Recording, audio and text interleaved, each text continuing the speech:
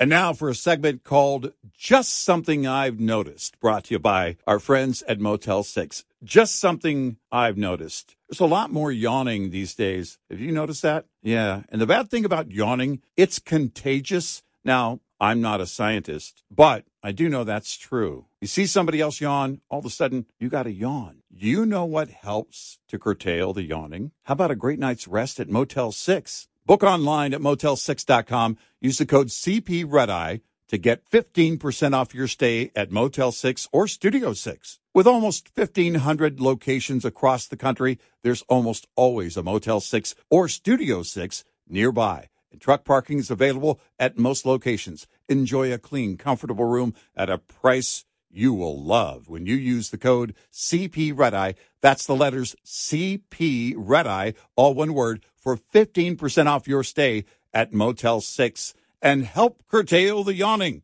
That's just something I've noticed. Brought to you by Motel 6.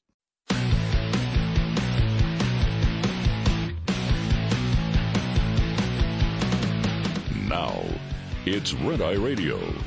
Gary McNamara and Eric Harley talk about everything from politics to social issues and news of the day. Whether you're up late or you're just starting your day, welcome to the show. From the Uniden America Studios, this is Red Eye Radio. Hello and welcome. He is Gary McNamara. I'm Eric Harley as we begin a Thursday. Gary, good morning. Good morning. Another insane day. Every day is more insane.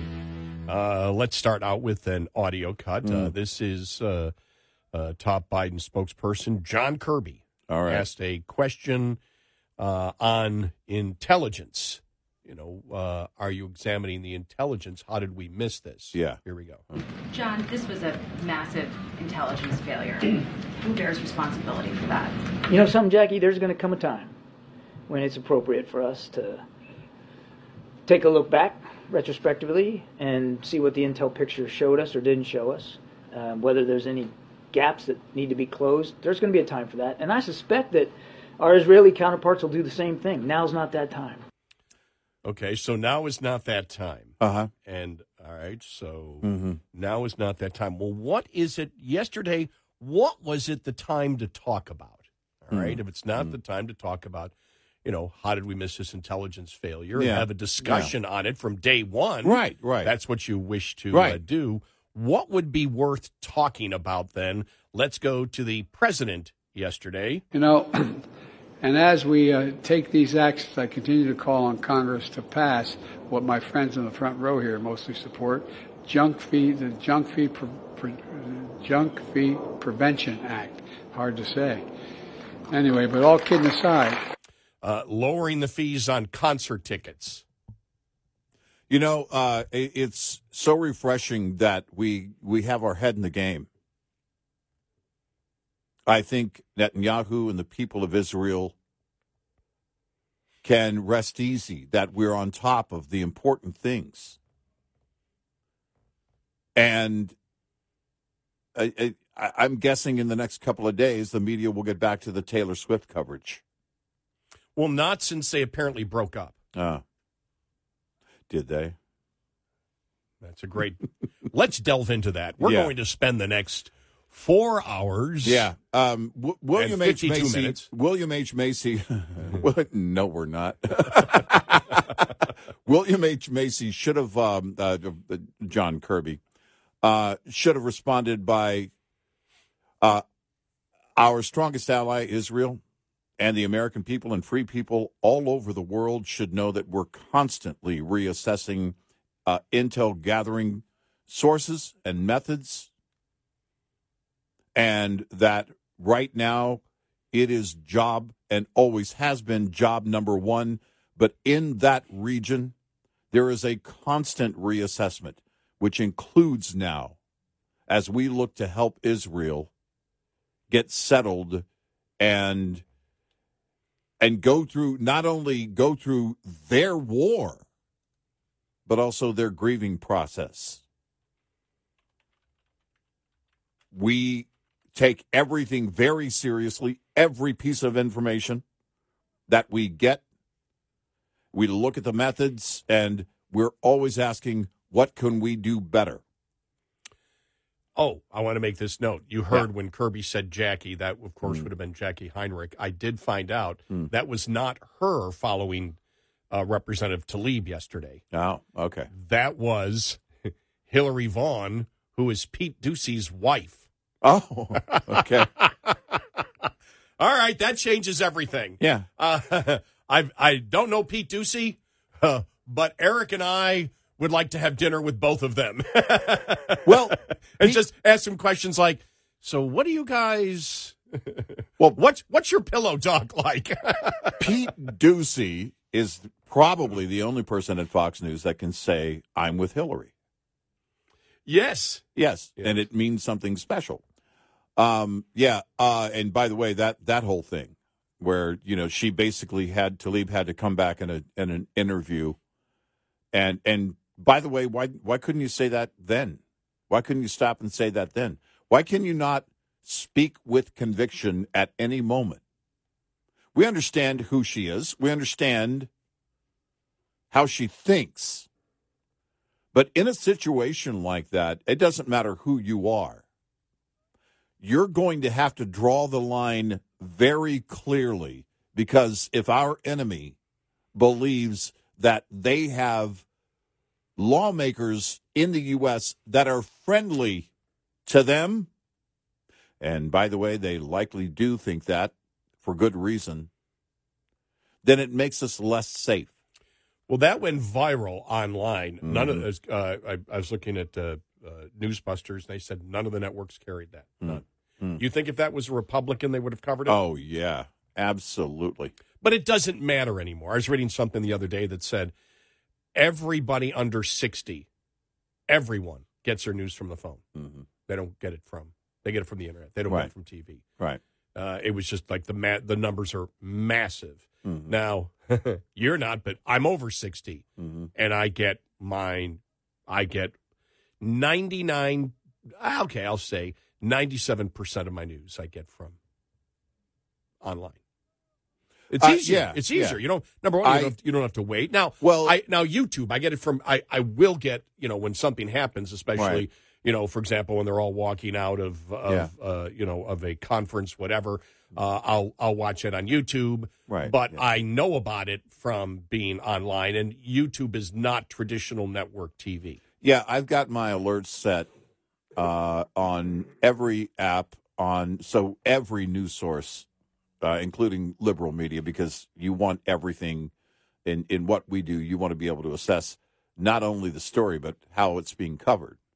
And so that's pretty much what I rely on. I mean, if I had to sit around and watch TV, we get back to the Newsbusters crew. My gosh. Seriously. These people are heroes. And your job is to watch all of the mainstream media news reports. It's just... Yeah. We're going to need more interns. But, the whole thing is that, and I think that's where we get into the willfully ignorant, because if you're, a lot of people would say, if my phone alerts were going off like yours, and my alerts fill the page and then some several times a day. Mm-hmm. Yeah. And which means you've got to be careful. Now, quite unfortunately with the New York Post, half of it is about Taylor Swift or the Kardashians or something like that, but I can skim through that and swipe. But the average person, if they were looking at my phone, would probably say, yeah, no, thanks. And what that leads to, I think, is a more, a greater population of people that are willfully ignorant. And that is, we don't really want it coming at us like that. If we want it, we'll go find it. And, that's how you get to the undecided voter 3 days before the election. That's how you get to a number of people not knowing what and of course, we can go back to all of our comments about public school when it comes to knowing the three branches of government and the failures in the public school system on that regard. But there is no excuse on any of it, from the very basics of our society to daily breaking news. There's no excuse for being uninformed except for the fact that you just don't want to be informed. And that's what it comes down to. The people who listen to us, it's great. I love it because you'll see it, and they're doing in many cases, they're doing the same show prep we're doing. They're following the same stories we're doing. Yeah. And I love that. Which is all the major stories. Yeah, and we'll get it, sometimes, on X they'll send us, a post, hey, did you see this? Did you see that? And I love that because it tells me that that it reminds me of who our audience is. They're sitting and, they're informed. And as a society, we should be informed. We should be informed about the border. We should be informed about how the economy runs. We should be informed as to who our enemy is. We should be informed as to why it's important to know that Afghanistan is now a terrorist superstate.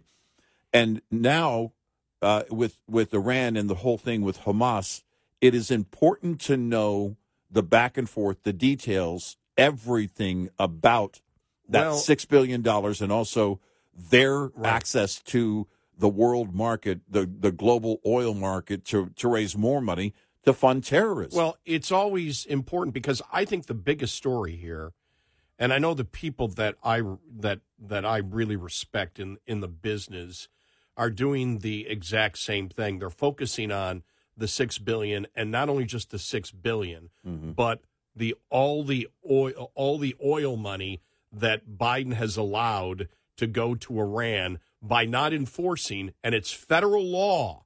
Yeah. Federal law dictates that, we are supposed to, embargo Iranian oil. Right. And he has decided not to follow federal law to do it. Right. I think the most important story is the fact that the Biden administration, because the funding wasn't there, the massive funding wasn't there because of the federal law and the Trump administration. Right. Now the money is there. How did that happen? Right.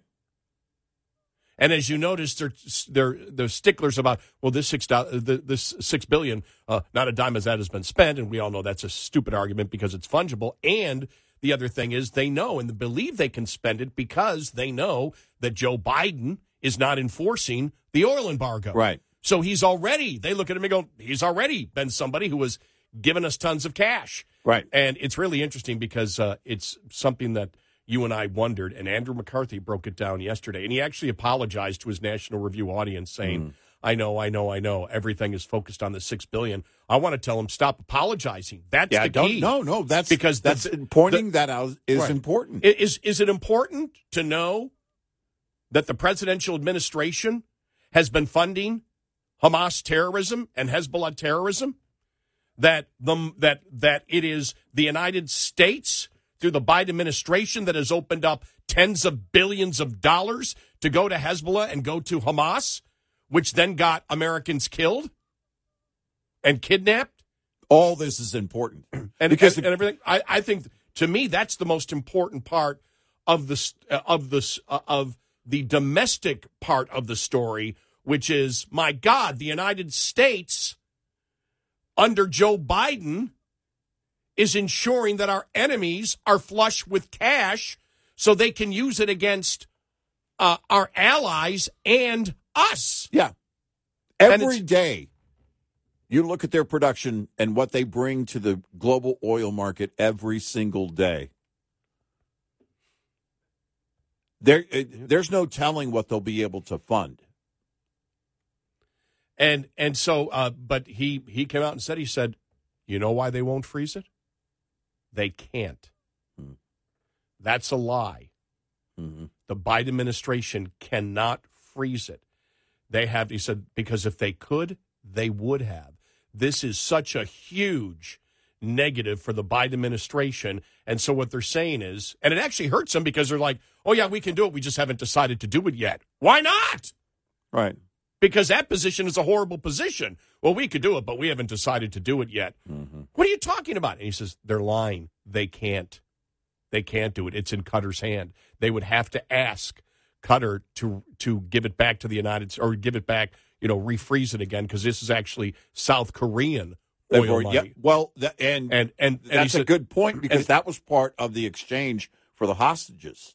Exactly. Is setting it up essentially where the U.S. didn't have control of it at that point. Yeah, we don't have control of it. He would have to ask Iran and Qatar to do it, and if both would refuse, as he made the point, and then he'd be embarrassed and he'd be shown up. So they're in delay here. They know, according to Andrew McCarthy, they know they're lying. They cannot freeze the $6 billion, and they're pretending like, oh, this is our choice, and it's like, well, because that question was asked the other day to Kirby. If not now, when? Right. If you don't freeze it now, when would you freeze it? Right. Americans are dead. Right. Americans are being held hostage. Right. And you're not freezing it? So we'll get to that coming up and a whole bunch more. We got a great show ahead. Who might be speaker and who might not be speaker, and will there be a speaker, a permanent speaker? Right. That and more coming up, and some polling on illegal immigration, and it's the fact that on so many of these protests, I saw an article, so many of these protests that are happening for the pro-Hamas people, they're all wearing masks, and it's not because of COVID. 866-90-RED-EYE. This report is brought to you by Shell Rotella. With advanced synthetic technology, is designed to help keep your rig running with more mileage and less maintenance. This preventative maintenance tip is brought to you by Hot Shot Secret, the country's #1 fastest growing oil and additive company. If you've been driving a diesel any length of time, you know diesel fuel quality can be an issue. There are U.S. standards that diesel fuel is supposed to meet, like cetane number, lubricity, aka wear protection, deposit control. But oftentimes the fuel at the pump falls short. Let's highlight diesel fuel's lubricity. Diesel fuel in the United States must have enough lubricity so the fuel does not produce a wear scar greater than 520 microns. Without the proper lubrication, you run the risk of fuel pump and injector failures. This is why a premium additive is needed to keep lubricity levels in spec, to keep the fuel system protected and avoid costly repairs and downtime. Add Hot Shot Secret Everyday Diesel Treatment, a 6-in-1 fuel booster at every fill-up to keep your fuel's lubricity within specification of U.S. standards, and the Engine Manufacturers Association's recommendation for lubricity to keep your fuel system protected. Learn more about the science behind diesel fuel and Hot Shot Secret's Everyday Diesel Treatment at HotShotSecret.com. We'll be right back with more Red Eye Radio with Eric Harley and Gary McNamara. And now for a segment called Just Something I've Noticed, brought to you by our friends at Motel 6. Just something I've noticed. Bargain hunting is back. I mean, bargain hunting's always been around. We always love a great deal. But man, everywhere you look, people are bargain hunting. There's so many great ways to find great deals. Hey, I have a great find in your bargain hunting journey. Book online at Motel6.com. Use the code CPRedEye to get 15% off your stay at Motel 6 or Studio 6. With almost 1,500 locations across the country, there's almost always a Motel 6 or Studio 6 nearby, and truck parking is available at most locations. Enjoy a clean, comfortable room at a price that's a real bargain when you use the code CPRedEye. That's the letters CP Redeye, all one word, for 15% off your stay at Motel6.com. That is a bargain. That's just something I've noticed. Brought to you by Motel 6. Afford Anything talks about how to avoid common pitfalls, how to refine your mental models, and how to think about how to think. Paula, while certainly you can mess up on $1 million a year, it is far less likely than it is on $30,000 a year. Right. I would meet wonderful people that were struggling with a budget that was super tight. It was 100% you need to make more money. Make smarter choices and build a better life. Afford Anything, wherever you listen.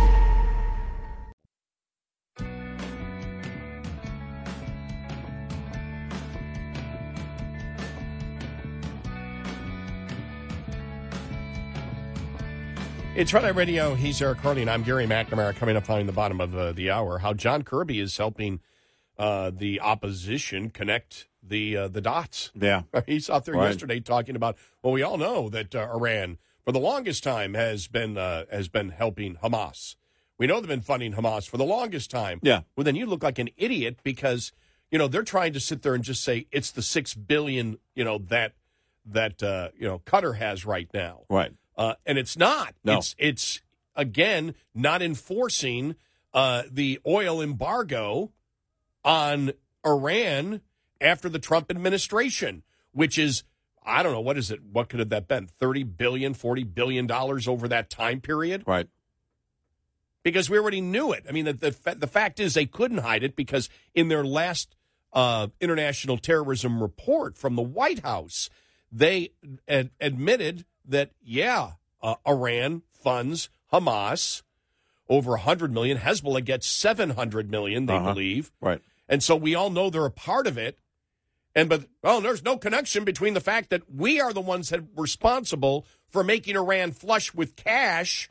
Our administration, we did it, but there's no correlation because there's no direct evidence that the serial number of that particular dollar, and this is what Matt Lee yesterday was bringing up the State Department. Just stupid. Their argument is we haven't traced us any dollar that has a particular serial number that went from Iran to Hamas. It's not how it works, and you know it. Yeah. And those are the things that that are very frustrating right now. And I don't know on the messaging. I don't know how they turn this around. I don't think they can. It's only going in one direction. You can't win this because Israel is at war. This really is just beginning for Israel, and yet we're still setting the embargo aside, dismissing federal law to do it, to make sure that Iran is funded properly so that Hamas has everything they need to fight Israel. That's just maddening. I know.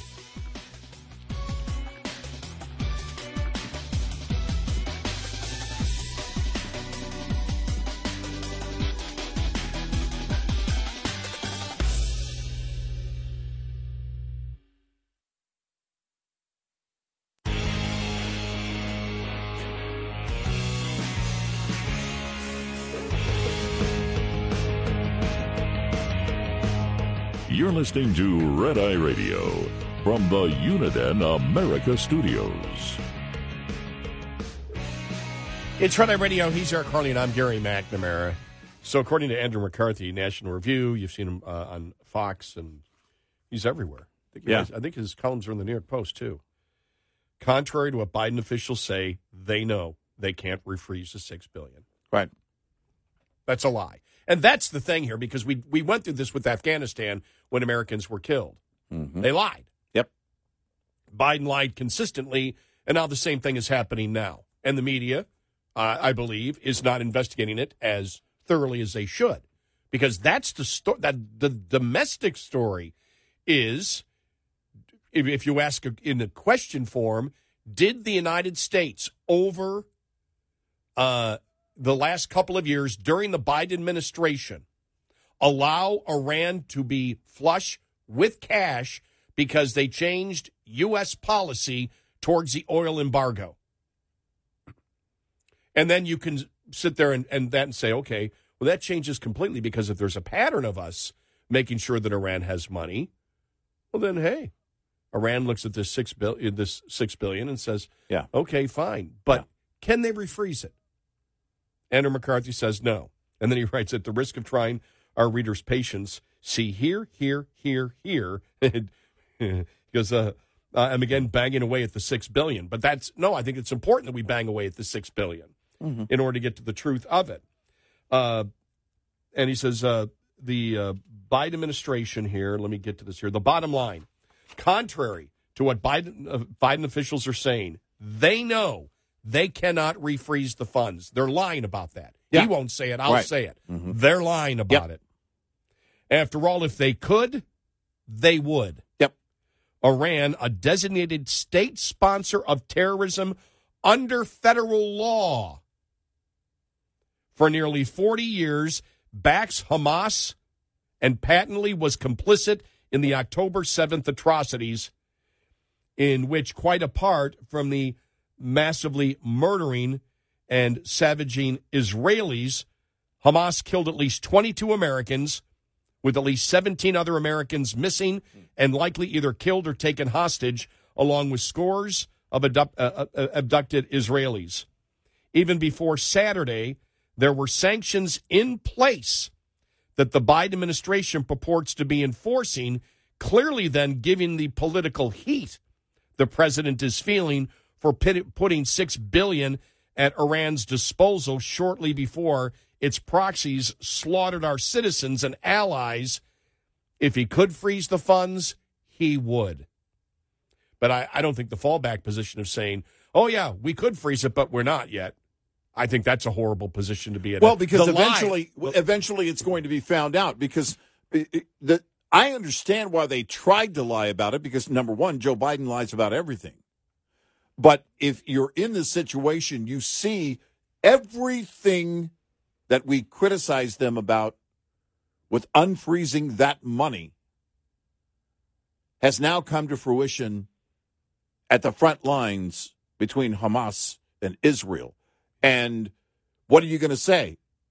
Well, we don't actually have access to those funds anymore. We would have to go and ask permission to freeze those funds. We don't control those funds the way we did before we unfroze them.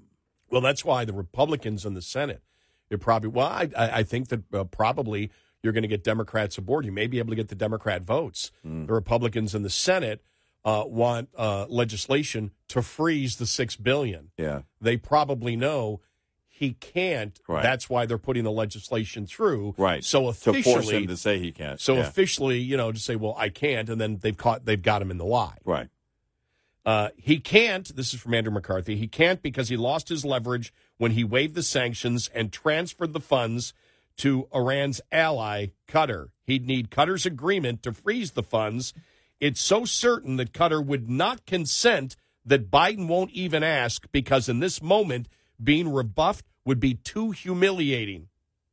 So the administration has come up with a fairy tale.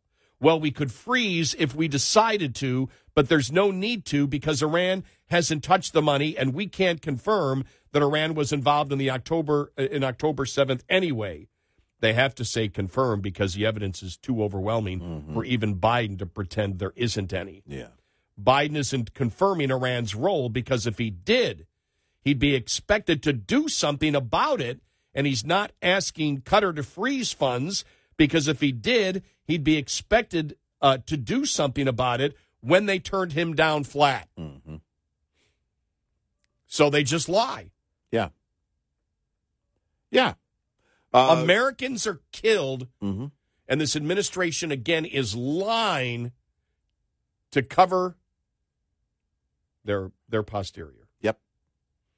Like you, I want to use, it's you said a couple days ago, it said, almost a curse word comes out because it's so infuriating. It's so infuriating the way that they're lying to the American public. It is. And obfuscating and not letting, and because they have to, because it looks terrible. It absolutely looks terrible. And if they were to tell the truth, it would look bad. It would also look bad because it would prove everything that we were talking about in terms of releasing those funds to Iran. The $6 billion at issue was generated by Iranian oil sales to South Korea. The United States was able to freeze the funds because South Korea honors our anti-Iran sanctions when we enforce them, as the Trump administration aggressively did. The funds were frozen by the South Korean government until Biden issued a formal waiver on September 11th. Think about this. Oh, on September 11th of 2023. Yeah. You can't make this up. No, you cannot make this up. In the world of screw-ups, in the world of mishandling, in the world of being completely and totally incompetent, there is nobody that stands above Joe Biden. The Biden administration claims it has the authority to refreeze the funds. This position was initially staked out by State Department spokesman Matt Miller at the time of the transfer and has been reiterated in the past 2 days by National Security Advisor Jake Sullivan, Treasury Secretary Janet Yellen, and also Kirby has said it. Mm-hmm. According to Biden officials, the funds are never to be directly in the Iranian regime's possession. Rather, as needed, Iran is to alert Qatar that portions of the funds should be dispersed directly to third parties. But there is no, as they say, there's no clawback agreement in this at all. Well, and it's like, okay, will you do this? Yeah, okay. Well, and to that end, then the U.S. can't insist that they give their blessing and guide those funds when they are requested for use. When there's a request for use for those funds, if the U.S. can't, if there's no clawback clause here, then there is no enforcement by the U.S. as to how those funds are going to be used. And it goes back to what the regime said in Iran: we'll use those funds however we want to. And he points this out, and he says the administration further claims that U.S. monitors will eye the funds transaction by transaction. If Iran were to try diverting any of the $6 billion to unapproved purposes, Biden officials insist the money could be instantly refrozen. Tellingly, they have declined to discuss what the mechanism for that would be because there is no mechanism. There isn't. According to Andrew McCarthy, the administration is lying. Right.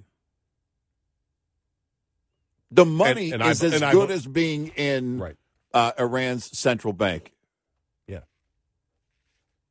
And so you can look at the $6 billion, but when you look at the $6 billion in context of after the Trump administration enforcing the sanctions on Iranian oil, and then then Biden coming in and reversing it, and you have seen the amount of money. Biden is responsible for ensuring that Iran is flush with cash from oil sales because he will not enforce the federal law that exists right now. He's going out of his way, setting federal law aside so that Iran can be well funded and have plenty to fund terrorists with. And then the funding the funding goes for terrorism. The Terrorist Act happens. Then the United States has to use taxpayer dollars to go in and support Israel for a situation that the Biden administration funded to begin with that ended up getting Americans killed and taken hostage. Yeah.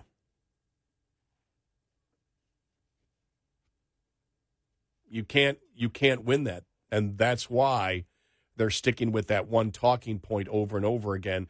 Not 1 cent of that $6 billion. Do they even know that? Is that a lie? Do they know that?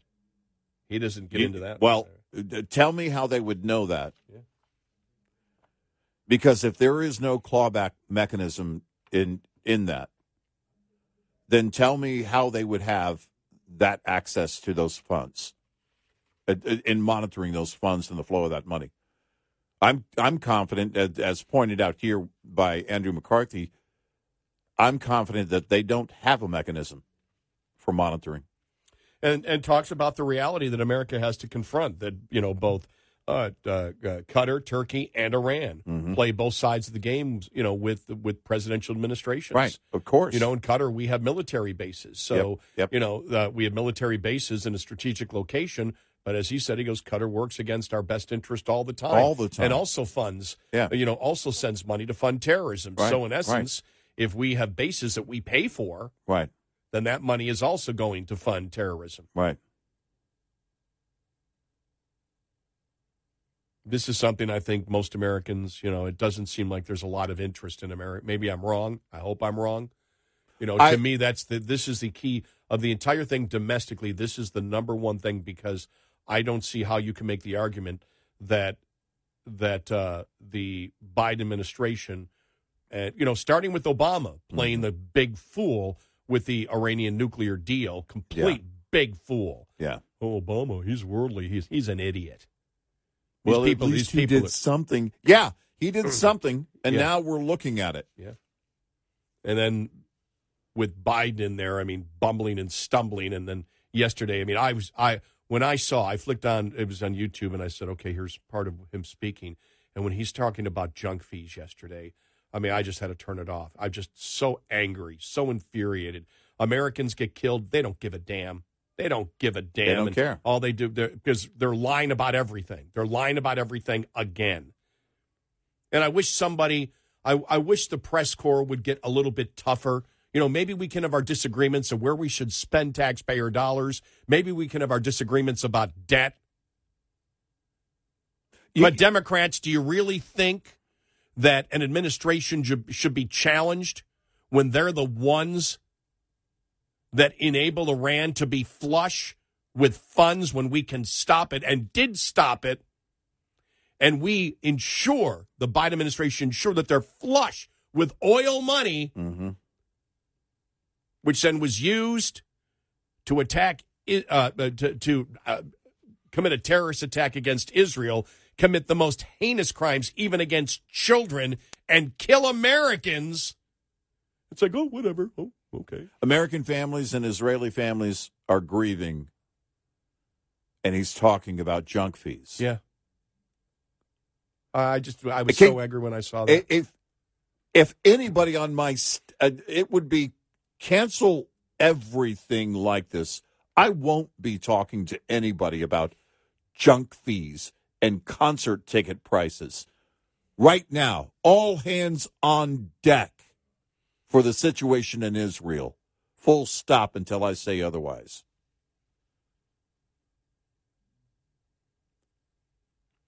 Never underestimate the ability of Joe Biden to F things up. And I mean in a whole new way. Yeah. I would not even imagine you could go this far in screwing things up. But Joe Biden can. If you want to get in, we have a line open, 866-90-RED-EYE.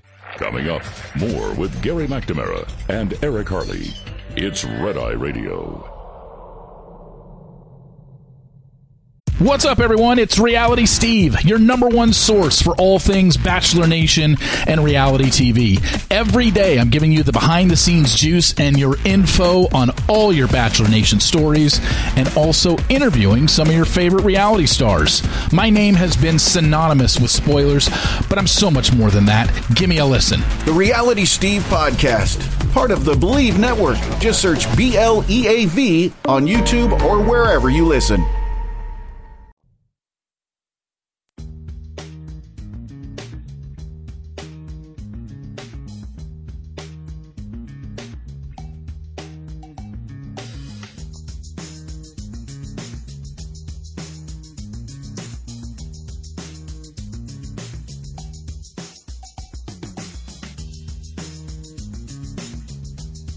It's Red Eye Radio. He's Eric Harley, and I'm Gary McNamara. You know, then that's the one thing, though. Their lie is horrible. Yeah. The lie that, right. Well, we could refreeze it, but we just chosen not to. Yeah. And you've got Americans going, well, if you can, well, then you should do it. That's what you should be doing. Right. And that's the whole point. And nobody really addressed that specific point except Andrew McCarthy. I haven't seen anybody else address that, saying, you know something? They're lying. Because they would freeze it if they could. If they could, they would. Because the political pressure is unbelievable. And the lie is so horrible. Well, we could refreeze it, but, we haven't made any. Because Kirby said that yesterday. Remember? He was like, we haven't made any decision on that at this point. Right. Well, when are you going to make a decision on it? Right. What would it take? How would it not be right away? Right. Because they can't do it. Because they actually can't do it.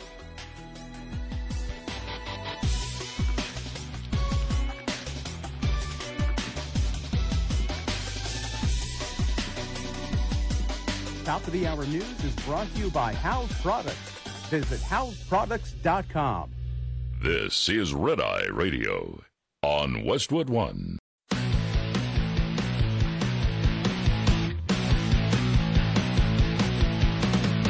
Now, it's Red Eye Radio. Gary McNamara and Eric Harley talk about everything from politics to social issues and news of the day. Whether you're up late or you're just starting your day, welcome to the show. From the Uniden America Studios, this is Red Eye Radio. He is Eric Harley, and I'm Gary McNamara. Good morning. We are Red Eye Radio. Just reading here from more of Andrew McCarthy's column, which is great, and I do think that domestically, what we do and what our plans are for the future for supporting Israel and everything else is, I'm sure, going to be discussed. But domestically, you look at it, and I say domestically because you look at the president and you look at the administration, you look at the fact that it's the administration is the reason. This administration is the reason, without question. Now, you may sit there and say, well, they're trying to become friends with Iran or whatever, and the money was to get the hostages back. You're not going to win that. No. You're not going to win that because this isn't like this started yesterday. Right. This has been 40 years. Yeah. And so, but the Iran sanctions, as we know, the oil sanctions, Trump enforced. Biden did not. That's the reason.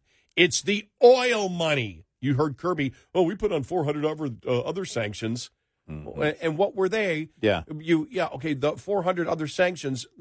Give me a list of what they were, and then let's look at where the real money is, which is the oil. Mm-hmm. And the oil, you let them acquire tens of billions of dollars that they can use to fund terrorism. And there's no way around those facts that you just laid out. There's no way around it. There's no way to correct this, because if there is no clawback mechanism on that $6 billion, then that tells me there's also no way to monitor how those funds are used, and at the very least, no way to enforce the use of those funds if they're used for other purposes. Iran said it. We're going to use them how we want to use them. When Biden officials claim that they can refreeze the funds, what they'd have us imagine is if Qatar releases some of the money at Iran's direction, and then Iran is detected diverting the money in some way that would violate some sanction, presumably the one that Biden hasn't already waived, the administration could then ask Qatar to freeze the rest of the money, to decline further Iranian disbursement directives. But would Qatar comply with such a Biden request? Dream on.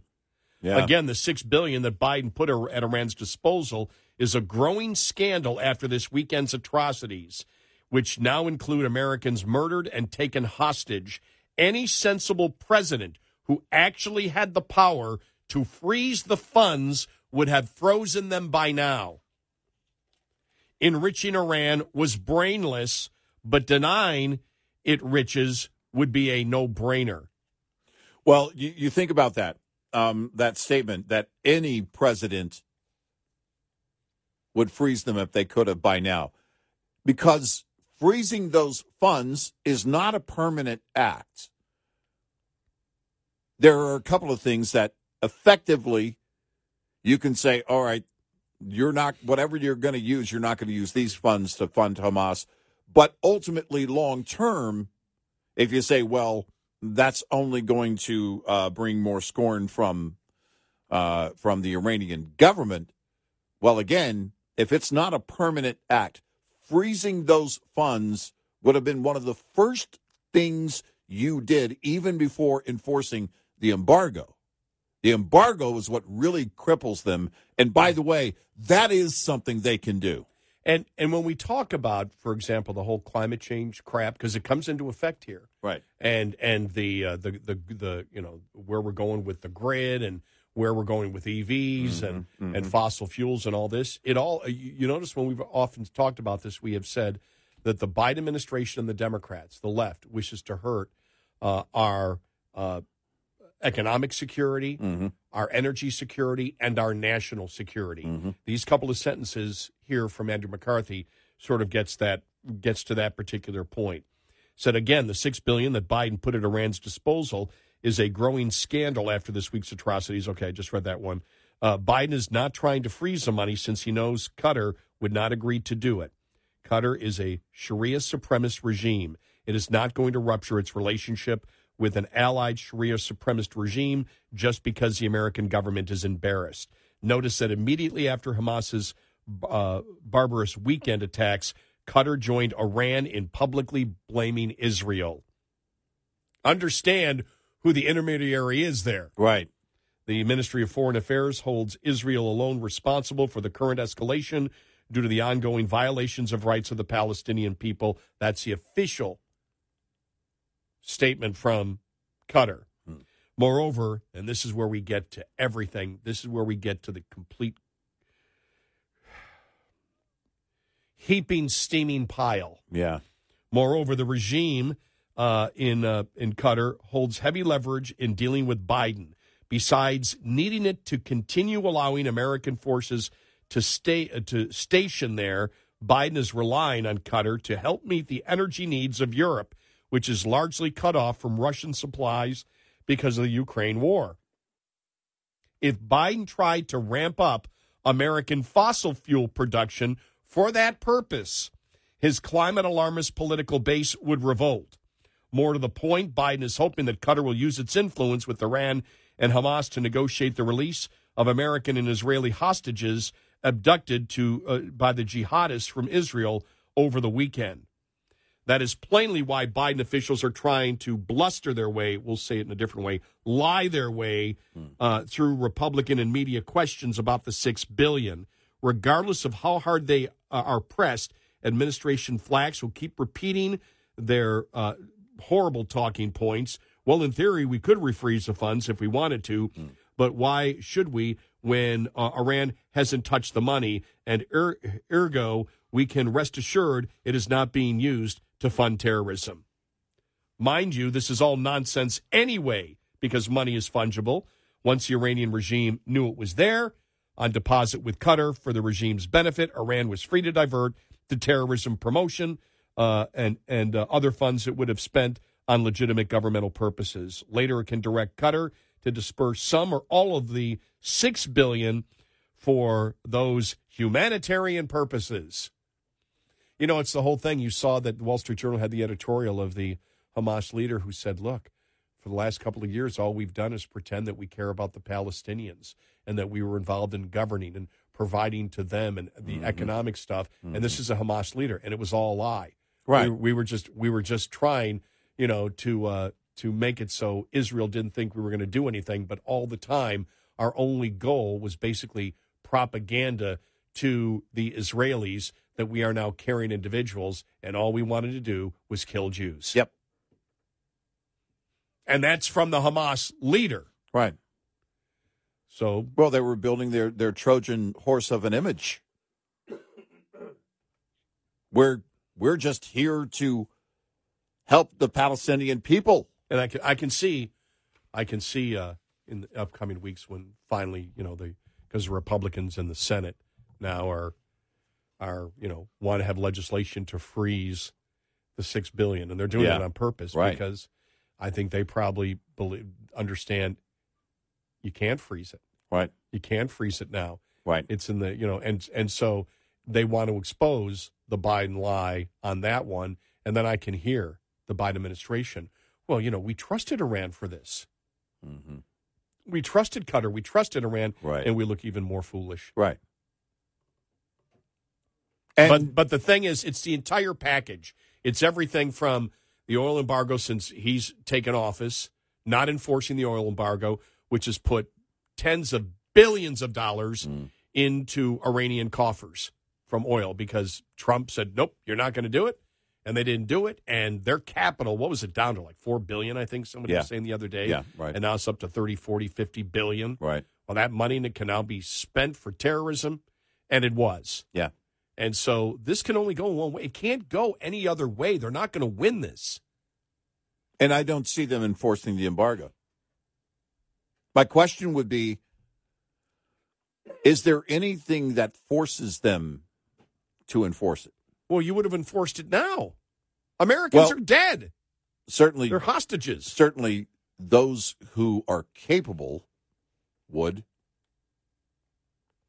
But is there anything from this point on that would enforce them to do it? No. I don't see anything.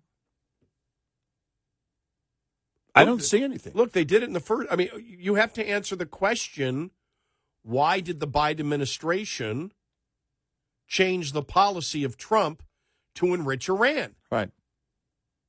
Until you can get Biden to answer that question, and he never will, you don't know. Because the buck stops with him. He made the decision. Why would Biden open up the door of cash to Iran? What is the reason that he would do that? Can any Democrat answer that question? And it's completely separate from the $6 billion, but the Democrats and the administration is trying to just focus on it's only the $6 billion and ignoring all the money that's gone in because of the oil embargo. As was pointed out the other day, they're treating us like idiots, as McCarthy said. Well, they think the American public is idiot. They think the American public are complete idiots and can't put it together. Right. Well, supply and demand, Gary. Oh, my God. We can't enforce the embargo because, supply and demand. Wow. Well, he's admitting what we said then. They're actually, when you read through it, admitting the truth. And that supply and demand thing was, oil prices will go up and gasoline will go up if we don't allow them to, put their oil on the world market. So that, because you and I talked about it yesterday when Kirby said that, we said, my God, he is saying, we need to take the chance that Israel will be attacked and Americans will die and will be taken hostage because we need to keep oil prices down, but we won't drill here. We'll do everything to stop it here. Right. And Iran can keep increasing their production. Right. That's their argument.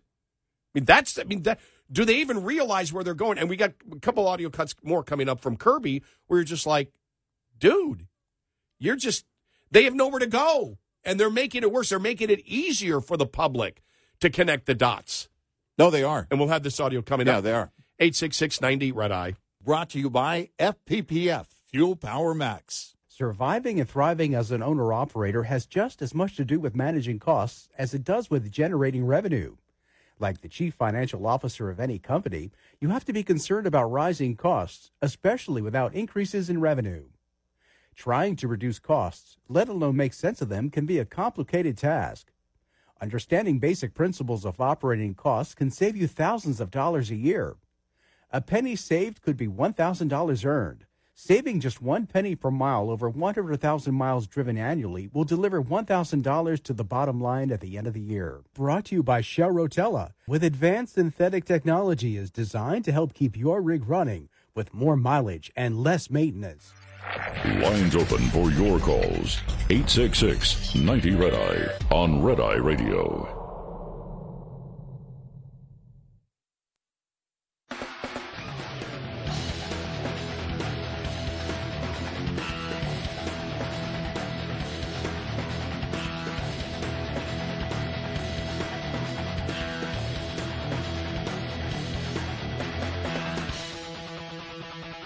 It's Red Eye Radio. He is Eric Harley, and I'm Gary McNamara. Let's go to Mike in Boise, Idaho. Mike, welcome. You're on Red Eye Radio. Welcome to the show. Hi. How you doing, guys? Very good. What's up? Hey, on your information, that article Andy wrote about the money, if it's all a big hoax and a lie, what about they keep touting whenever they come on and talk to the media that the money is just to be used for food and medicine? So that's a big lie, too, isn't it? The whole thing's probably well. And that's kind of what I was getting at earlier, Mike. I don't. If there is no method to refreeze this money, then there is no method to enforce the use of that money either. That's what it tells me. Well, I'll say this: they used that when during the hostage negotiations, they were promoting. When they announced the $6 billion, they announced it only go to humanitarian, and that's when the Iranian leader came out and said, "Absolutely not. We'll use it for whatever we want to use it." Yeah, right. So you knew at that point that was the spin that the administration was putting on, because it wouldn't have been accepted any other way except and so what you're and that's why what is the process to claw back to get the money back if they don't do it? And as Andrew McCarthy's saying, there isn't any. And that's where the lie is. And that's where the lie Mike. Thank you. Yeah. And that's it. Because look, in the wake of an atrocity, you look at what has happened. What is still happening? This is the thing. This war is ongoing. Yeah. And the slaughter of babies, the raping of women, all of the atrocities that are laid out for the world to see. Any American president would do everything within their grasp to stop this and control it. If for no other reason than to be greatly concerned about your polling numbers. What I'm wondering what the Senate Majority Leader, Chuck Schumer, I wonder, what are the conversations that are being had between the Democratic lawmakers and this administration? What are the concerns, the real concerns here? Because it's going to fall on the party it already has. There's no way to fix this misstep by the Biden administration. There just isn't. He's incapable. But my God, anybody, especially somebody that's been in the Beltway and been in public office all of his adult life, would know there are moves you can make so that you gain the confidence. And he is incapable. He doesn't care. And also, there are things now that he has thrown out of his reach. And it's likely that $6 billion. And like I said, there's one thing he can do. He can enforce the embargo on oil. He can cut them off from the world market, and he's not going to do it. No. Here from the Wall Street Journal, the Journal has reported that Iran gave the approval for Hamas's bloody assault at an October 2nd meeting in Beirut. If the Wall Street Journal knows that, how doesn't the CIA? Right. How did the Wall Street Journal find that out, and the administration is still saying we have no evidence of that? Well, does it go back to... Well, they've not retracted. Wall Street Journal hasn't retracted it. Right. The Iran Supreme Leader has denied it, and the U.S. is saying it has no specific evidence of Iran's assent, but Iran has long been the chief benefactor of Hamas and Islamic Jihad in Gaza, as well as Hezbollah in Lebanon and the Shiite militias in Iraq and Yemen. All have praised the Hamas assault. This is what Iran sends Hamas guns and money to do. Hamas killed at least 22 Americans in the attack at last count, and others are now captives. Mr. Biden has a duty to get them home and avenge those deaths. This is Wall Street Journal editorial. Yeah. It's implausible that Hamas would have struck without Iran's approval. Knowing Israel's response would be devastating. One question is whether the massacres were part of a deliberate strategy to court such a response. An Israeli ground assault could be the excuse for Hezbollah to open up a second front in Israel's north. Hezbollah receives an estimated $700 million a year from Iran, and its missile stockpile runs at 100,000 or more with greater accuracy than rockets fired from Gaza. They could target most of Israel. A Hezbollah attack would also require Iran's approval. Mr. Biden on Tuesday warned unnamed countries not to take advantage of the war in Gaza, and his deployment of a carrier group in the Eastern Mediterranean is a useful show of support, but the question is whether Iran will believe this attempt at deterrence after Mr. Biden's behavior over the past 3 years. And that's where you get to it. And they talk about the oil sales and the embargo and everything else. Iran, if you look at the leadership, has to look at it and go, Biden's a sucker. And he's arming us. He's not going to. Exactly. We're running the show. Us.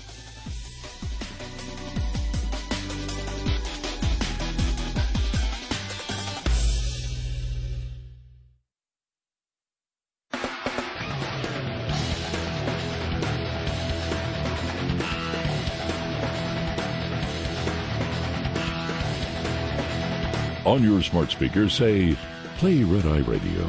And, if you're really nice, she might.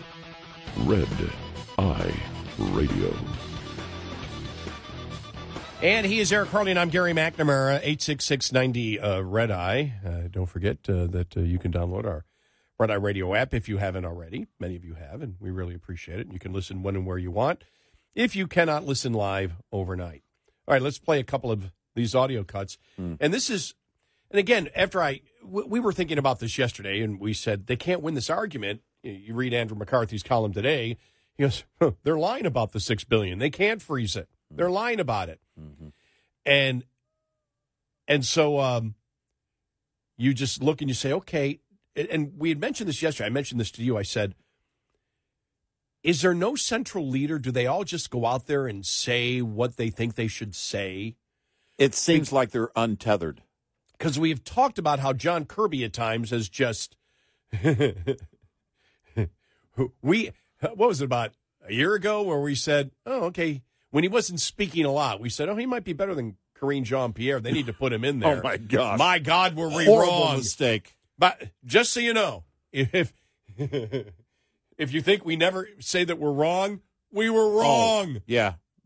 He's horrible. Clearly wrong about that. But some of the things that he's done to actually make the argument against Biden. Mm-hmm. And two things that he said yesterday, okay, and this is on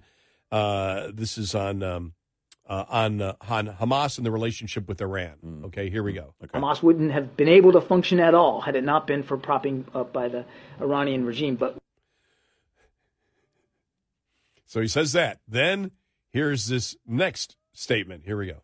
Even if there's no direct evidence linking Iran to this specific attack right now, does the U.S. believe Iran needs to pay some kind of a price or be some kind of retribution for having supported Hamas all along up to this point? I mean, the question almost, and I'm not picking on you, Ed, but it implies that that we're just now waking up to the fact that they've been supporting Hamas and Hezbollah and other terrorist networks. Hamas is one of the most highly sanctioned terrorist networks on the planet. It implies that we're now just waking up to the fact that they've been supporting Hamas.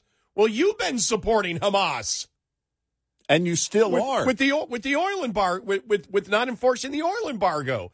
And this is where Kirby, this is where you and I were talking about this yesterday on the air and off the air. It's like, isn't there a central clearing place in the Biden administration to say, well, you can't go there, because if you go there and say no, we've known all along that Iran is supporting Hamas, then you look terrible for taking off the sanctions on Iranian oil that has made them flush with cash, and the fact that you would then knowingly, 2020 hindsight, look at doing that and what a mistake that was, knowing that they support Hamas and Hezbollah and other terrorist groups around the country, then the $6 billion even looks worse when put into context with all of the support that the Biden administration has given Iran. And I've said this to a few people. I've said, because it feels like part of me says an administration can't be this stupid. So have I dotted all my I's and crossed all my T's? Am I missing something here? You have those thoughts because you're like, this is mind-bogglingly insane. If I'm chief of staff, everybody is before me every single morning. You know the talking points. You know what you can and can't say. You know what to expect in terms of questions. And here's where you go and don't go. Karine Jean-Pierre, you have a book. Stick to the book. But when you make all the wrong decisions and lie consistently, is there any way, when you've got 5 or 6 people out there speaking for the administration every day, is there any way that you can actually keep it all together? No, not with someone who is a wholly dishonest person, Joe Biden, because you don't know what he's going to say. This is why they don't put him out there. They can't put him in front of the media ever. You can't do that. If you're the campaign manager or if you're any of his handlers, you have to know you cannot put him in front of the media. Their only option is for him to, and this is horrible, for him to turn his back and walk away. And not only that, but yesterday, whose bright idea, imagine you're sitting around the table with all the president's aides. All right, more Americans now are killed. We're over 20. Mm-hmm. 17 are at least missing. We don't know how many are hostages. Right. We don't know how many are missing or killed, but we know there are hostages there. Right. So what's the president going to talk about today? Well, generally, he can just sort of mention Iran and just tell them, to watch out, not get involved in it whatsoever. Yeah, be careful. Because we need to keep that separation. Mm-hmm. We need to focus in on Hamas and not Iran at all. Right. But you can tell Iran to watch out, and then you Mm-hmm. can say, well, the president, he covered Iran. He told them to watch out. Yeah. Which would you may hear that today. Right. And then somebody says, well, look, let's try to deflect off the horrible scenes there because we can't defend what we've been doing with with enriching Iran like we have as an administration.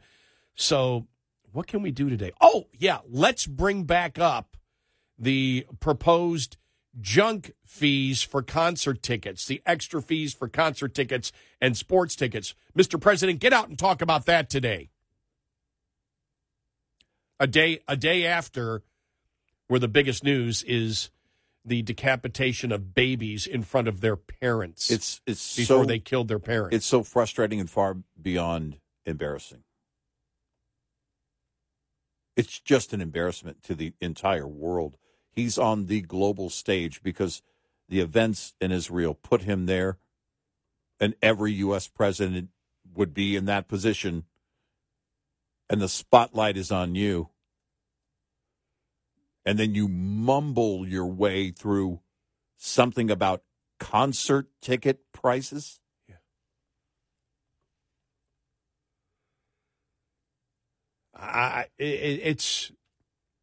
That's something, by the way, that's something. Look, Carter was a horrible president, but he presented himself better.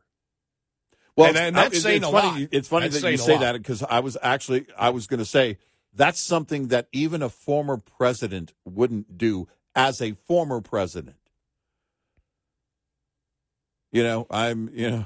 George W. Bush sitting there with Bill Clinton. Listen, we're going to get together, as former presidents, and we're going to campaign to bring concert ticket prices down. And that's not even something you would do as a former president.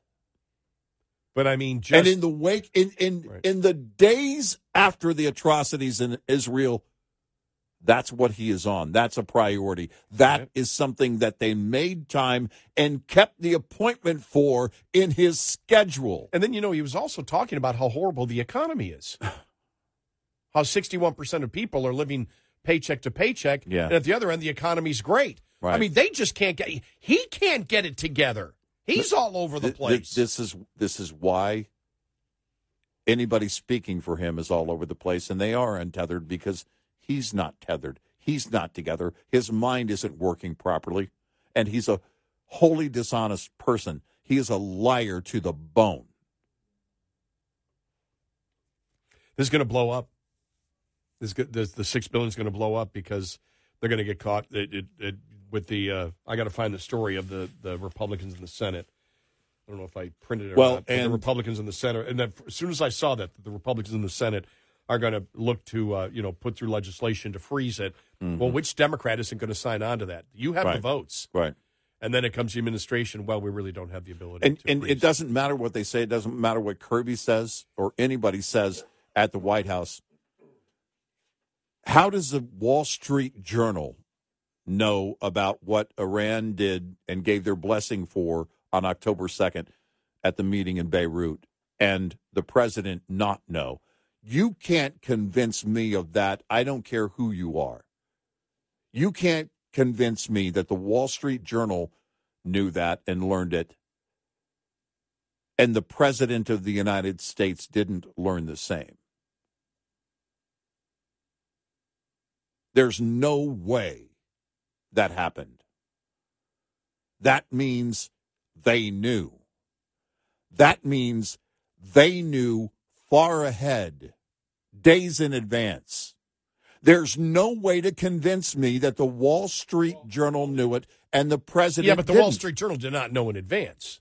No. They knew after the terrorist attack. But what I'm saying is the administration knew in advance. Yeah, I don't know. I won't make that claim. I don't know if they did. There's no way they didn't. Yeah, I can't. There's no way the intel didn't tell them. Yeah, I can't make that claim. I'm saying you can't convince me okay. otherwise. I'm pretty damn sure about it. Because then at that point, you'd be saying that the United States knew then did Israel know and not defend themselves? Or did the administration not Or tell did the it? administration sit on it? Is it something that Joe Biden simply doesn't care about? Yeah. Or are we back to the Obama game, intel versus policy, that they're changing the nature of the intel by the time the president receives it? Yeah. For plausible deniability. I'll stick with this point. The fact that the Wall Street Journal knew afterwards and knows when the meeting took place and who was part of the meeting, and the because the next thing you do is you'd go to the Wall Street Journal and you just say, could you lead us in the right direction? Right? Yeah. Right. And the Wall Street Journal probably would say, okay, we're not going to give you our sources, but here's what happened, when it happened. Yeah, there's no whatever. way it eventually made to the media, but didn't make the president's desk ahead of time. Right. I refuse to believe that. Or the intel was changed to whatever the reason that they were doing it during the Obama years. You can bet they're probably doing it for this president too. If they're changing the nature of the intel before it reaches the president's desk, as was reported about Barack Obama. Or did the administration hear it and say, we're not going to do anything about it? The lazy approach of Joe Biden. Yeah, I don't know about that, but I do ask the question, how did the Wall Street Journal find out? And the administration is still claiming complete ignorance of any tie to it. I don't buy that. Anna McCarthy doesn't buy that one. There's just no way to convince me that happened, because there is something very wrong, and it feels at this point deliberate. 866-90-RED-EYE. Get in touch with Red Eye Radio, toll free at 866-90-RED-EYE.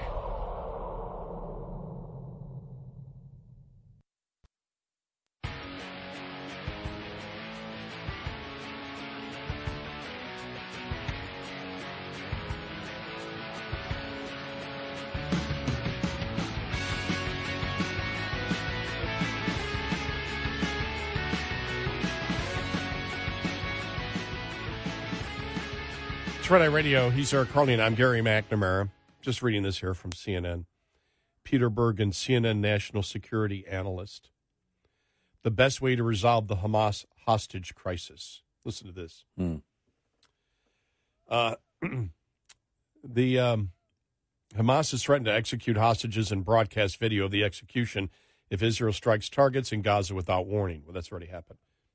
The approach with the likely lowest risk to the hostages is a negotiated release. Few governments have power or leverage with Hamas, but Qatar does, as it has provided hundreds of millions of dollars to poor families in Gaza in recent years. Qatar also has a track record of brokering such releases. For instance, last month, Qatari officials helped to secure the release of 5 American prisoners held by Iran, which included $6 billion in Iranian oil reserves revenues be unfrozen and then sent to a Qatari bank to be used for humanitarian purposes in Iran. Already, Qatari officials are in communication with Hamas about what a deal could be made to release the hostages they are holding. What an idiot! Yeah, I as if that was day one. If that was a good deal that was done, right. No, yeah, right. This is basically applauding the deal. Right, exactly. Because then you would ask, well, what is the ask this time then? Right. What would Hamas be asking for?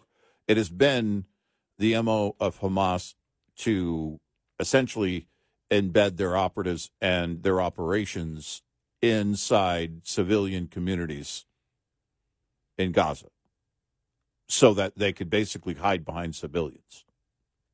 Now they have hostages. And the question would be, all right, what is the ask? Is the ask, the deal is, we're going to hold these hostages indefinitely, and the agreement is Israel doesn't attack? Well, that deal's already off. So then, what are you going to ask for? Money? Because you're dealing with Hamas. You're not dealing with Qatar. They may broker a deal, but ultimately the ask is from Hamas. Yeah. What are you going to give them? Well, the Biden administration announced today that Hamas would be willing to release the hostages if we release some of their terrorists and give them a small suitcase nuclear bomb. Yeah. The Biden administration Why said not, it would be right? used. The bomb would be used for mostly peaceful purposes. Humanitarian purposes only.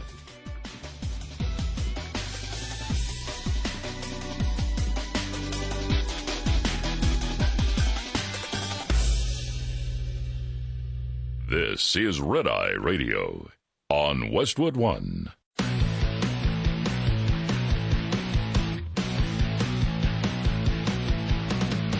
Now, it's Red Eye Radio. Gary McNamara and Eric Harley talk about everything from politics to social issues and news of the day. Whether you're up late or you're just starting your day, welcome to the show. From the Uniden America Studios, this is Red Eye Radio. All across America and around the world, we are Red Eye Radio. He is Eric Harley, and I'm Gary McNamara. Now, this is a way, if you're a Democrat, you should answer this question. Yeah? He's lying, but it's the way that you answer the question. Okay. And right. This is Democratic Representative Jamie Raskin being interviewed by C-SPAN. All right. Oh, okay. So here we go. A couple of your colleagues have called for a ceasefire, called for de-escalation, referred to Israel as an apartheid state. Do you think Democrats are unified in their support for Israel? Yeah, we're absolutely unified behind Israel's right to exist and Israel's right to defend itself, and we'll be standing strong with Israel. What do you make of the comments from your colleagues that sort of indicate otherwise? Well, I haven't seen any of those.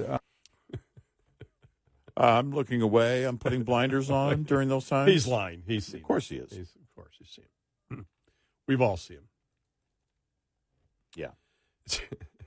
You're fully aware. And you know the interesting thing, the other thing that is just, and this thing is just heating up now, getting Americans out. Yeah. And you've got everybody on that talking point. Yeah. We'll take a commercial flight, or maybe you can, find a land route out. Mm-hmm. It's like, what the hell? Yeah. And it's just like, well, all the commercial flights have been canceled. It's really bad. I mean, they're not getting anything right. Well, you said it. I think you said it off the air yesterday or day before during the show, and we were talking about this during a mid-show meeting. And you said something to the effect of, they're likely also afraid of the scenario like we had in Afghanistan, because you have people that right now are very desperate to get out, and they don't want that scenario playing out. Now, it likely wouldn't be the exact same as that scenario on the ground in Afghanistan. No, but you'd have people inside the terminals exactly. at the airports, just desperate to get out. Desperate to get out. And they don't want that. Yeah. And, it's they would be vulnerable because the enemy would know that they're there. They would, and I don't know. I don't know how you feel in that zone. If you're in that zone right now, I don't know how you feel secure. I don't know how in the world you can go to sleep at night and feel secure to begin with. But you would be in that scenario. You'd be sitting and waiting desperately on whatever they would do.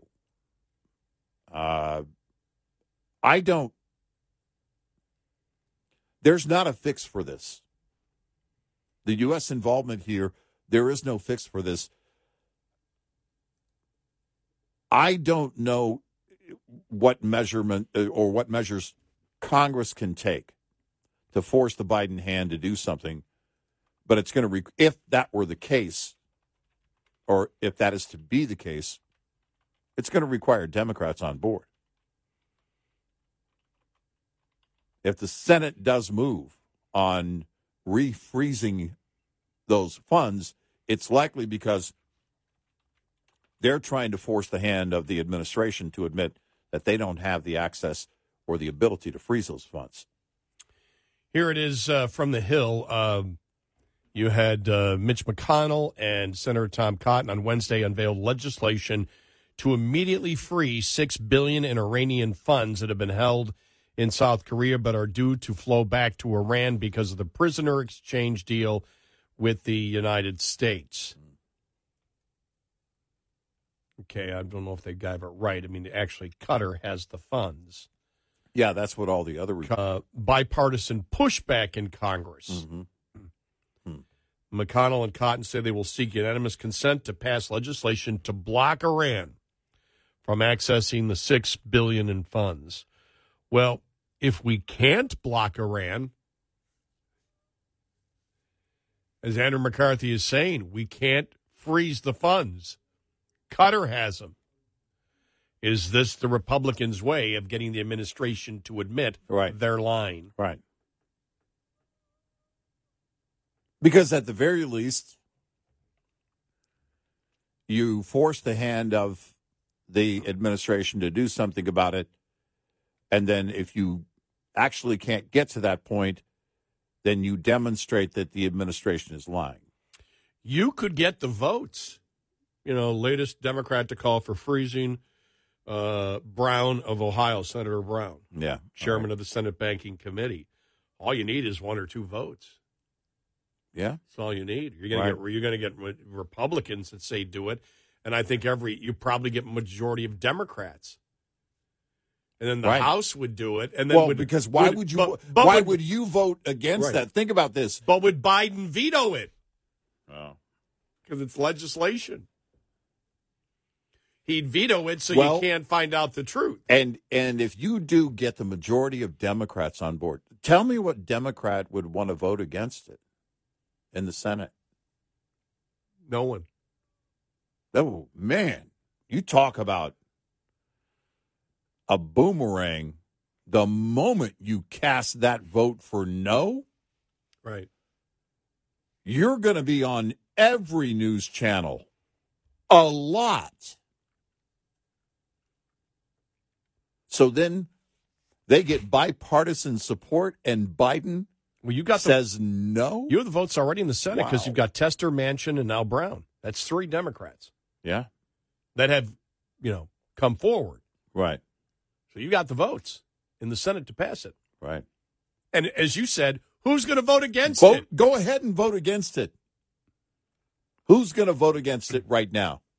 Man, if you get this thing to a vote, because there are 2 things here. The administration, Biden vetoes this. Can you imagine that? And that probably is also part of the play here.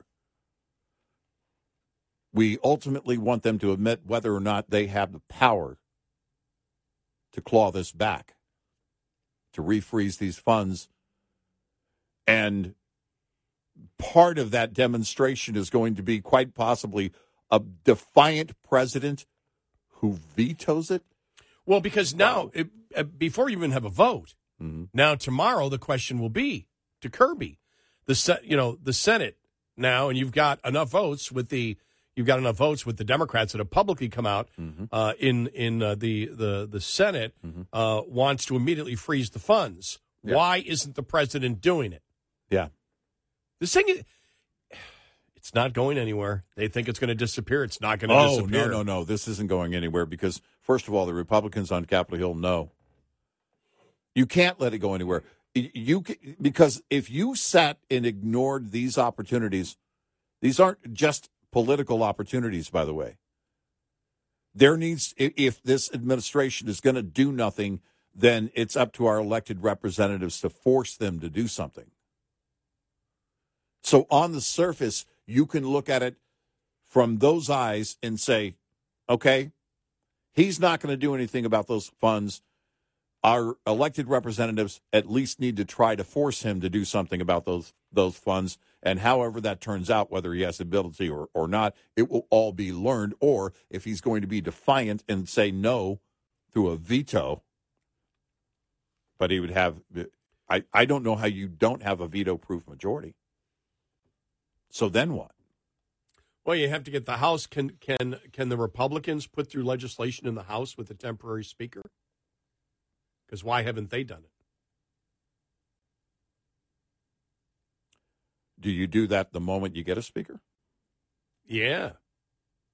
because you need the 2/3 to over. If it's not done by then, you would need to get that done. And again, I guess aside from Tlaib, who votes against it? Because it's for you think that Biden, you think the Democrats believe they can make a case that it's for humanitarian aid in Iran? Right. Because that's the only place you can go on it, right? Right. Because if they don't do that, if they were able to get this through, and the House got a speaker, and boom, the House passed the law too, and it goes to Biden's desk. Yeah. Because it's legislation. Yes. Biden would have to sign it, and then either sign it or not sign it. Right. And then make an excuse, and then admit, well, we really don't have any control over it. Because legislation means nothing. Right. No. If it's not in our control, if there's no clawback in the deal, and nobody, and Andrew McCarthy pointed this out, nobody's talked about what the mechanism is where we can get the money back. Because there isn't any mechanism. Right. The deal was done. Right. And we're in the deal. I want to see the deal where Iran agreed and the United States stipulated that it can only be used for certain things, and where the mechanism is to claw back the money. Well, that's what I was saying earlier. I highly doubt that Iran would agree to give the U.S. that kind of control. Iran had the hostages. They had what the U.S. wanted. It was their deal. It was their terms. So I highly doubt there is a mechanism to refreeze.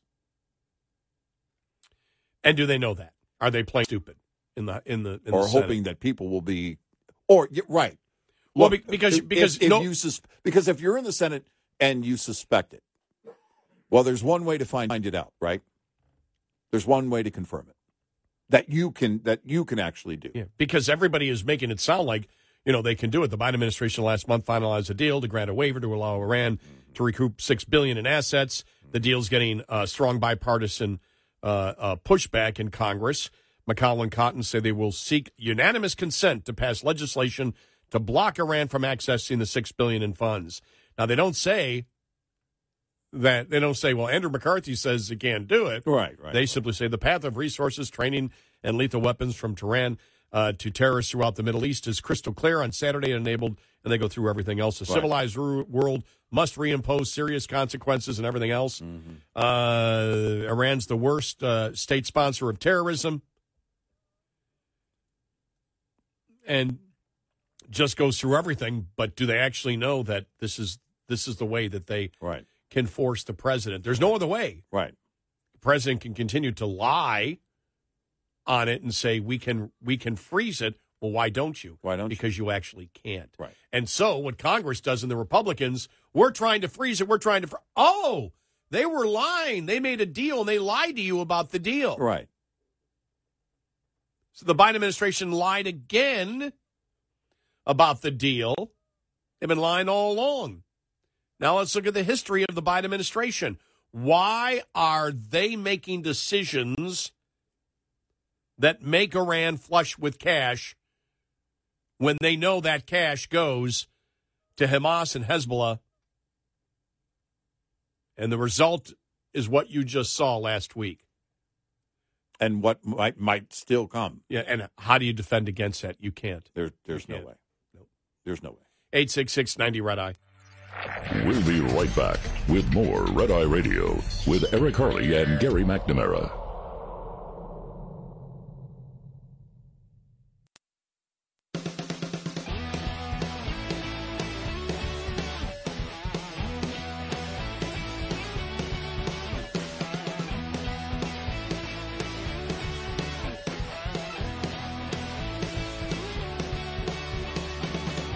It's Red Eye Radio. He's Eric Harley, and I'm Gary McNamara. Here's a story of interest. Black Lives Matter Chicago. You had Black Lives Matter Chicago, then Black Lives Matter Grassroots that represents over 24 chapters across the country both come out with pro-Hamas tweets and statement the other day. Black Lives Matter Chicago chapter on Wednesday deleted their controversial pro-Hamas tweet, but doubled down on its support for the Palestinian cause. So, yeah.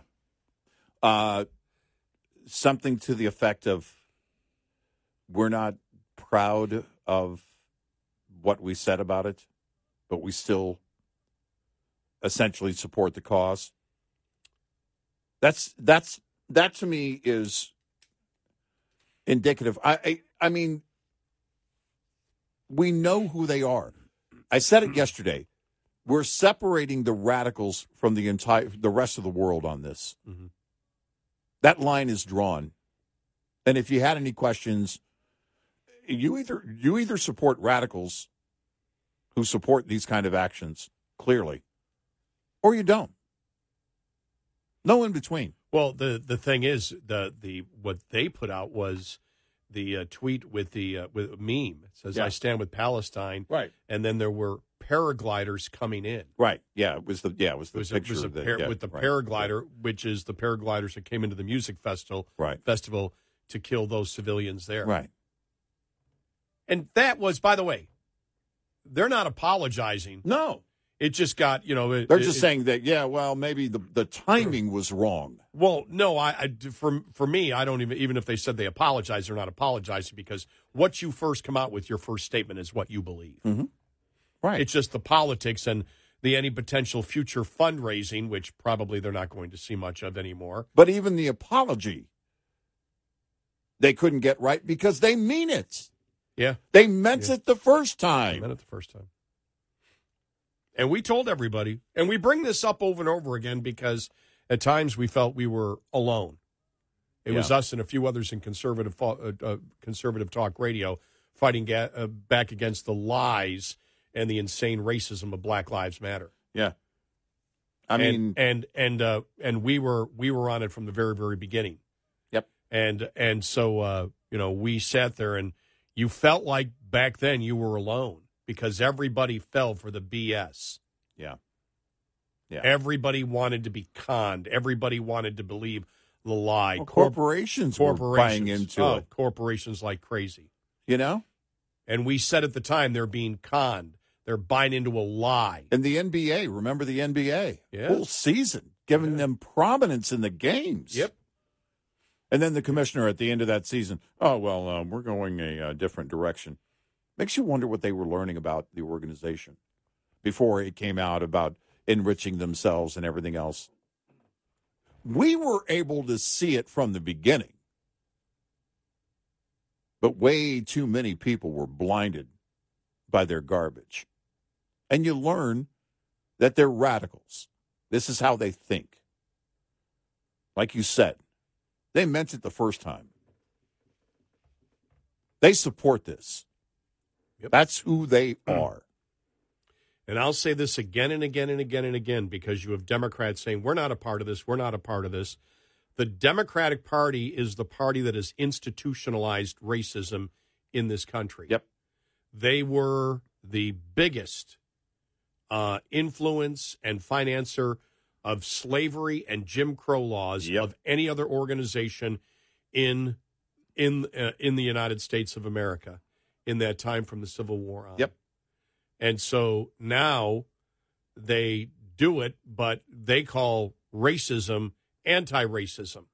But everything that they support is identity politics, from the racism of critical race theory to the Democratic Party and the attacks on black conservatives. Yeah. And we've stated this many, many times, but it needs to be said because they're the ones, number one, victim and oppressor, and identity politics. We judge you by groups, not individuals.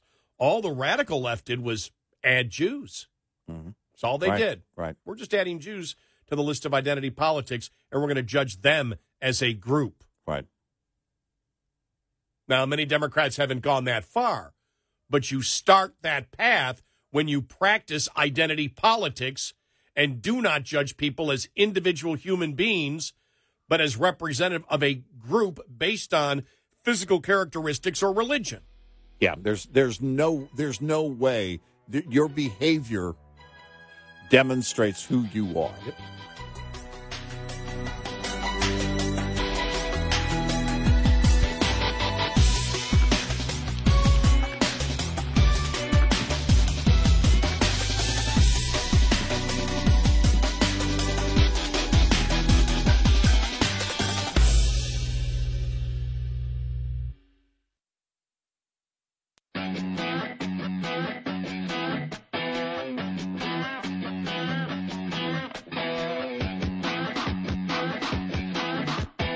You're listening to Red Eye Radio from the Uniden America Studios.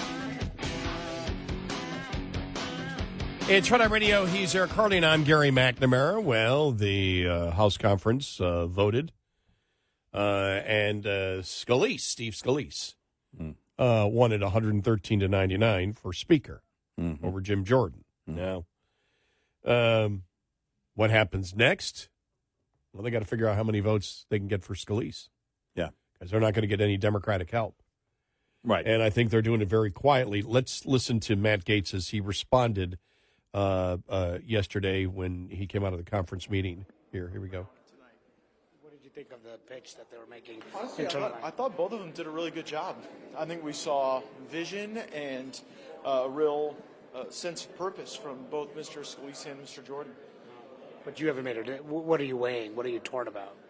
I want to make sure that we've got a real plan to put downward pressure on spending. That's what's brought us to this point, and I really want to see that we're on a path to better fiscal policy.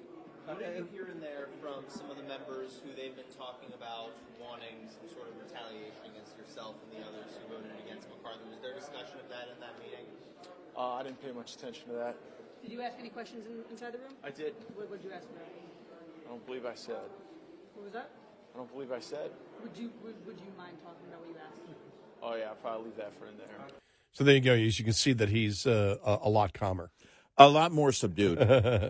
Certainly not what we saw last week. And it's quite likely that the party knows, including Matt Gaetz.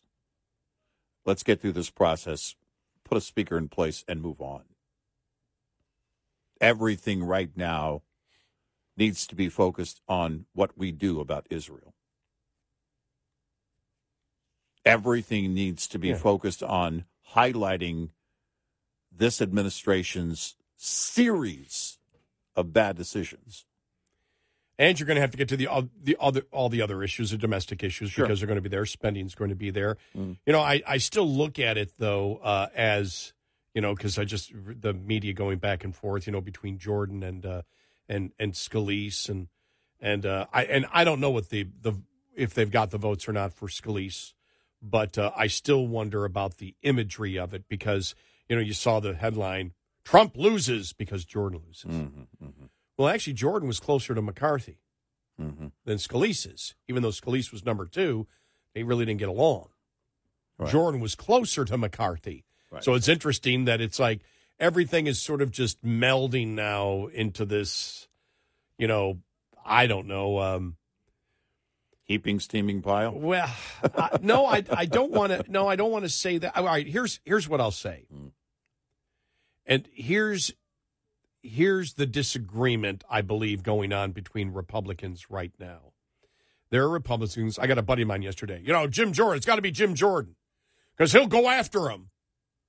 Well, is that what you want in a speaker? You know, do you want Jim Jordan? Do you want the Jim Jordan that is screaming at a witness to be explaining what you wish to do going up to 2024? And I like Jim Jordan. I'm just setting the scenario of what his personality is like. What is his role? What is the goal of the Republican Party? Is it to win in 2024? Is it to close down the government now because you believe you can win by closing down the government now? When you don't have the numbers really to do anything? Is your job to convince independents that you're the party to vote for? And then you ask a question. Can Jim Jordan if he uses his style, and by the way, I like his style, but I'm studying the style of his personality. Mm-hmm. And he attacks witnesses, and I know that's what some Republicans want. My buddy wants that. Mm-hmm. And it's like, I'm thinking to myself, like, but you understand, you're preaching to the converted. That doesn't get you anywhere. Right. So is it the promotion of rage, irrespective of where it goes, or is it to win in 2024? The focus has to be on 2024. That's been the focus should have been the focus from day one. When they don't have the margin, if they had a greater margin, they can afford a number of back and forths on the issues. Right now, you're trying to convince independents to be loyal to your party in November of 24. You know, we mentioned yesterday that he came out, Matt Gaetz came out and was talking about Jim Jordan. He goes, they both had good things, but, Jim Jordan, I don't want a continuing resolution. But Jim Jordan said, well, maybe a continuing resolution with cuts is a way to go. And that's something to consider, even though I'd rather not have that. Well, that's why you said that's one of the major reasons. And he said it again now. It's cutting is his major. He just said it. Cutting is my major cause. Right here.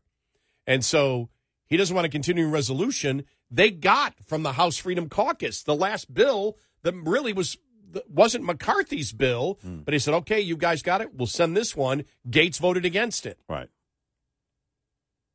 So my question would be, and maybe an observation, I see a little Manchin in Gaetz, which is you make the statement about something that you want, and then you start slowly backing off in tone.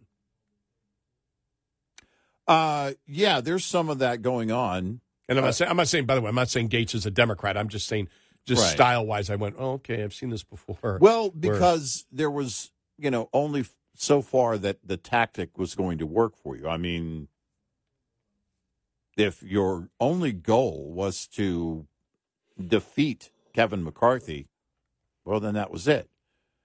You say your goal is about fiscal sanity and greater fiscal policy and downward pressure on spending. And conservatives agree with you. But what does this get you? It doesn't get you there. Only a greater win with a greater margin in 2024 will get you to that point. You send a message, but what is the message? That this is going to be the remedy going forward if I disagree with the speaker on how they move on spending? Because you can't use this every time. And I think it's probably pretty clear. It sounds like, based on his tone, that Matt Gaetz knows this was your one flare. He's taken it down a couple of levels the last couple of days. Sure. I mean, it's obvious that his tone is way down from where it was. Mm-hmm. It'll be interesting. Yeah. But I don't think they want to. I think the seriousness of the Israeli situation and the political opportunity that comes out of this. Right. Because that would be the question. Do you believe, and nobody really could answer the question for me, if you shut down the government next week or in a month in this new budget deal and Republicans are blamed for it, how does it help you politically in 2024? Right. Well, it doesn't matter. We just need to stop it. Yeah, but it does matter because there's more that comes after it. Yeah. There's a lot more. And we've seen history. We've seen every time that the Republicans are blamed, they finally have to compromise, and the compromise a lot of times is worse than what they originally had to begin with. Yeah, right. They end up having to cut their losses. Yeah, and that's not going to work. It never does. And as I said before, Jim Jordan could be a great speaker. I don't know. He could completely mellow out and communicate, and he can't be the Jim Jordan. I don't believe he can be the Jim Jordan. And I think a lot of Republicans want the Jim Jordan that's screaming at a witness. Yeah, right. Yeah. Because they want the speaker to expel their rage of what they have against the Democrats. But that's not the role of the speaker in 2023, 2024. Well, to carry the torch all the way to the mountain to kill the monster, and that's not going to that's not the way it would work. You want that in committee. And as I said last week, again, let me put a disclaimer here. Biden is getting so bad. Let me put the disclaimer here because I've said this. I'll throw out my thoughts, but they're not absolute because Biden is just so incredibly bad. There may be a point where American independents want to hear that rage from Republicans about the insanity of the Biden administration. Yeah, I guess it could be. I don't think that's right now. I could be wrong. I don't know. Mm-hmm. That's why you and I won't predict this election. We have no idea what's going to happen because there are so many things that the American public has never, the majority of the American public has never had to deal with. Inflation, number one. You saw the TIP poll that was taken. You got 63% of people blame Biden for the border. Yeah. Now, and that was end of September, way before this happened. Right. In Israel. Right. What's that going to be now? I don't know where his polling numbers go because the one thing you and I talked about this during one of the breaks earlier, and my guess is in the wake of something, these horrific events in Israel and the details that we're learning, you have a public is a free society is not just mourning, but they're in shock. This hits and reverberates. And one of the questions that comes about in the grieving process is, how does this happen? And then you start seeing that in the polls. We saw it after the botched exit of Afghanistan. But this is going to be a war that goes on for a while. This is going to be something where the stories and the images are not going to go away. It won't be in the bubble of today or this week or this month. And that has the potential of greatly negatively affecting his approval numbers. And I'd love to see where independents feel. I think you could be onto something in terms of, the rage by independents. It could be getting to a boiling point, and we're not going to see it until, the polls start showing it. And then the closer political to the election, season, right. the political season ramps up and is a lot more active on the ground. I have no idea where the public stands right now on the issues that will make them vote. Right. I don't know. Right, yeah, to the point that they it motivates them to in vote one way a or the certain other. way. Exactly. Right. Exactly. I know where they stand in the polling, right? But they don't vote necessarily the way Nope. that they poll. No, on the you're right. issue. We've seen that.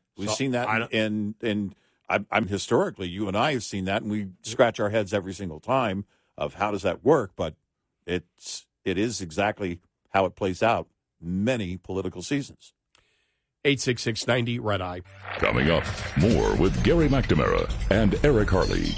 It's Red Eye Radio.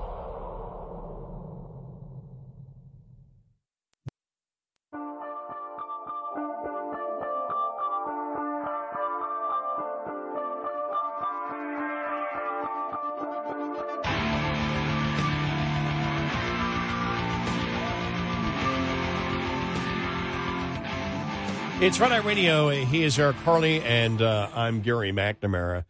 It's one thing that we did learn from all of this, though, is the goal of Islamic jihadism. Yeah. And it's not even for power and control.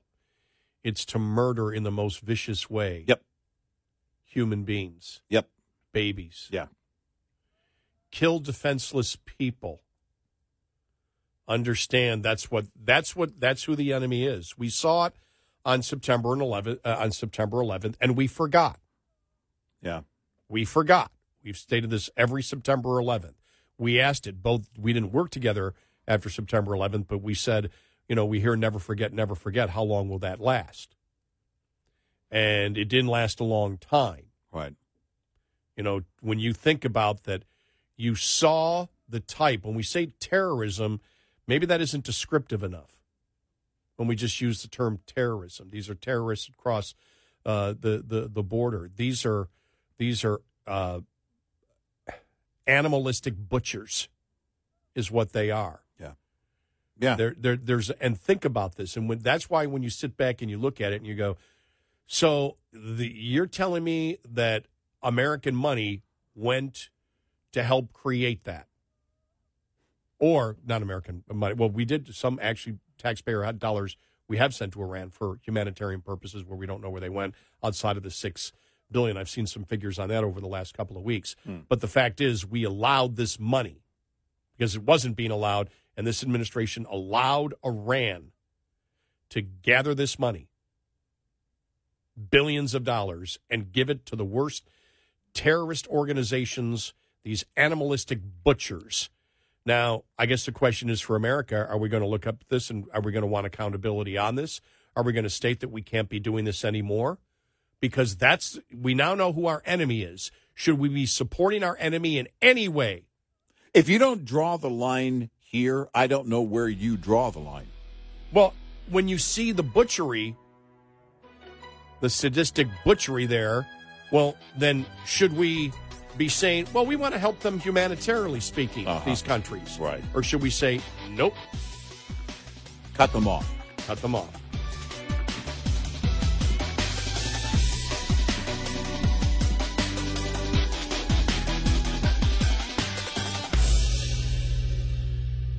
This is Red Eye Radio on Westwood One.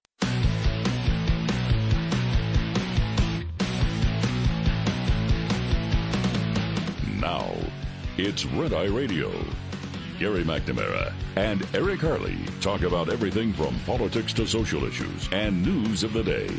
Whether you're up late or you're just starting your day, welcome to the show. From the Uniden America Studios, this is Red Eye Radio. All across the USA and around the world, we are Red Eye Radio. He's Eric Harley and I'm Gary McNamara.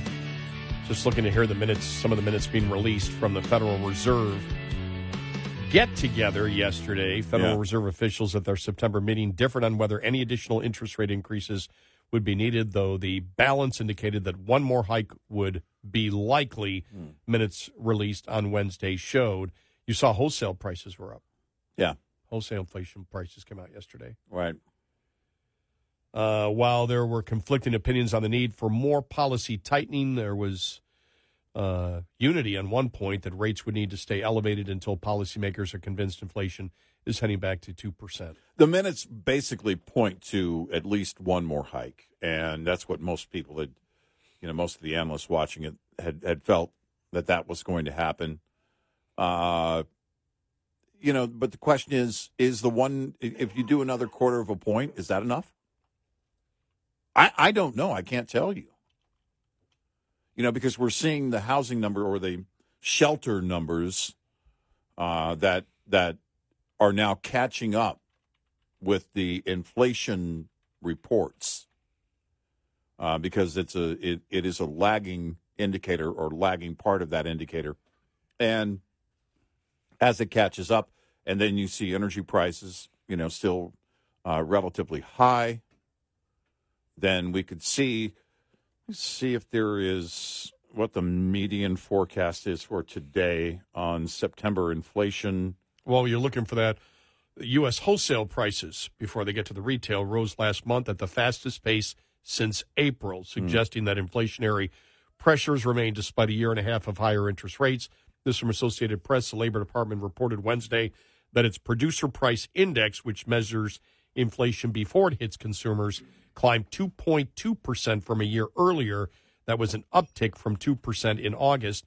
On a month-to-month basis, producer prices rose at 0.5% from August to September, right, down from 0.7% from July to August. So here's the median forecast for inflation. We'll get these inflation numbers for September at 8:30 Eastern. On inflation month over month, The median forecast is for 0.3%. Last month it was 0.6. Core CPI month over month is also at 0.3, and it was at 0.3 last month. Again, these are the median forecast numbers. CPI year over year, 3.6 versus the 3.7 the previous month, 3.6 the median forecast there. And core CPI year over year, the median forecast is for 4.1%, and last month it was at 4.3%. Again, these are the median forecasts, which means that the analysts, half the analysts believe it's going to be higher, half the analysts believe it's going to be lower. Also coming out today is the Social Security adjustment, the administration, their annual cost for living adjustment is going to be announced. I don't know how that doesn't also go up, for 2024, based on, where we are with inflation and everything else. We're not at the point of taming inflation yet, so we'll see what the Social Security Administration says later today on cost of living adjustment for next year. But we'll see those inflation numbers here in about less than 4.5 hours. Now, we can talk all we want the numbers, but what matters is the experience that each and every consumer feels when they go into the store. I mean, not just feel, but sees. I mean, they observe what it is, and there's an emotional reaction to it. I had one yesterday. Now, we may sound okay, but both Eric and I have been sick the last 24 hours. We both have wicked colds. And so yesterday I think yesterday was probably the worst day. Yeah, it was for me. Yeah, and hopefully it's getting better. Hopefully it'll be, better today. Yeah. So yesterday when I woke up, I had a ton of things to do because going to New York over the weekend, then I got some family coming in to visit me next week. And so cutting the lawn, feeling terrible. I mean, just, but I got to get it done because I'm out of town on Friday. So I got to get this stuff done. So I'm getting it all done. I'm like, okay, finally. It's like, well, you know something? I feel okay right now. I feel, I'm just going to run to the store to get a last few things. Right. So that's what's on my mind. Just the last few things that I might need. Right. And it's for the guest, bathroom and, stuff like the shampoos or whatever they, sure. That kind of stuff. And seems like I'm in there for about, 7-8 minutes, $107. Yeah. And it just hit me because I went, what? 107? What? Yeah. And I'm like, if that hits me like that, and I'm in a position after working my entire life where, I saved money, still it's a huge hit. You notice it, and it affects you. Oh, yeah. Whoa. And then shopping for a family.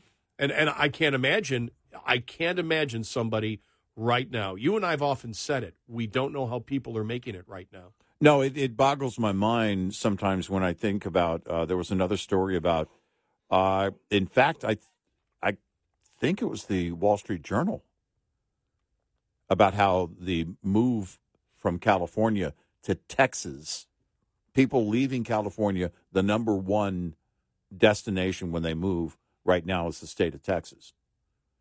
And it's the housing costs are going up, are being affected directly by that, not just inflation, not just the interest rates going up on the mortgage, but also the houses. So if I think they focused on one couple in San Antonio that was saying, we wanted to move and get this house, and just the costs have gone up tremendously, just in over the last couple of years.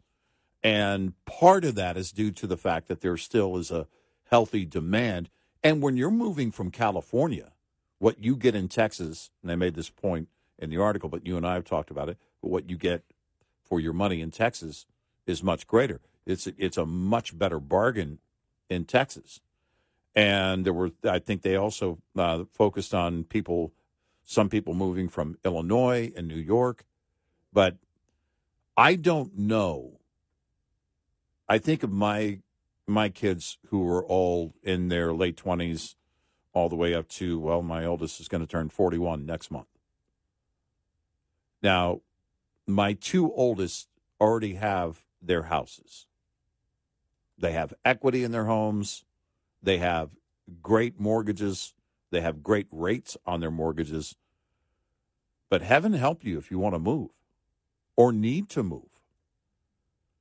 And I don't know, in the situation now, there really is not much of a choice if you're renting an apartment, because rent is going to go up. It's going to keep skyrocketing. So you try and find a cheaper place. So what does that mean in an area like ours? It means you have to move out further, which means your commute's going to be longer if you're not working from home. Or you're going to have to take on a roommate, or you're going to have to move in with someone and become the roommate.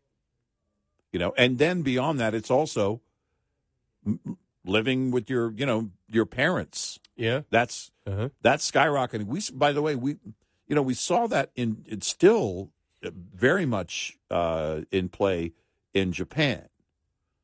When you look at their recession, you look at their economy and everything else, and it just became normal for multiple generations to live under one roof.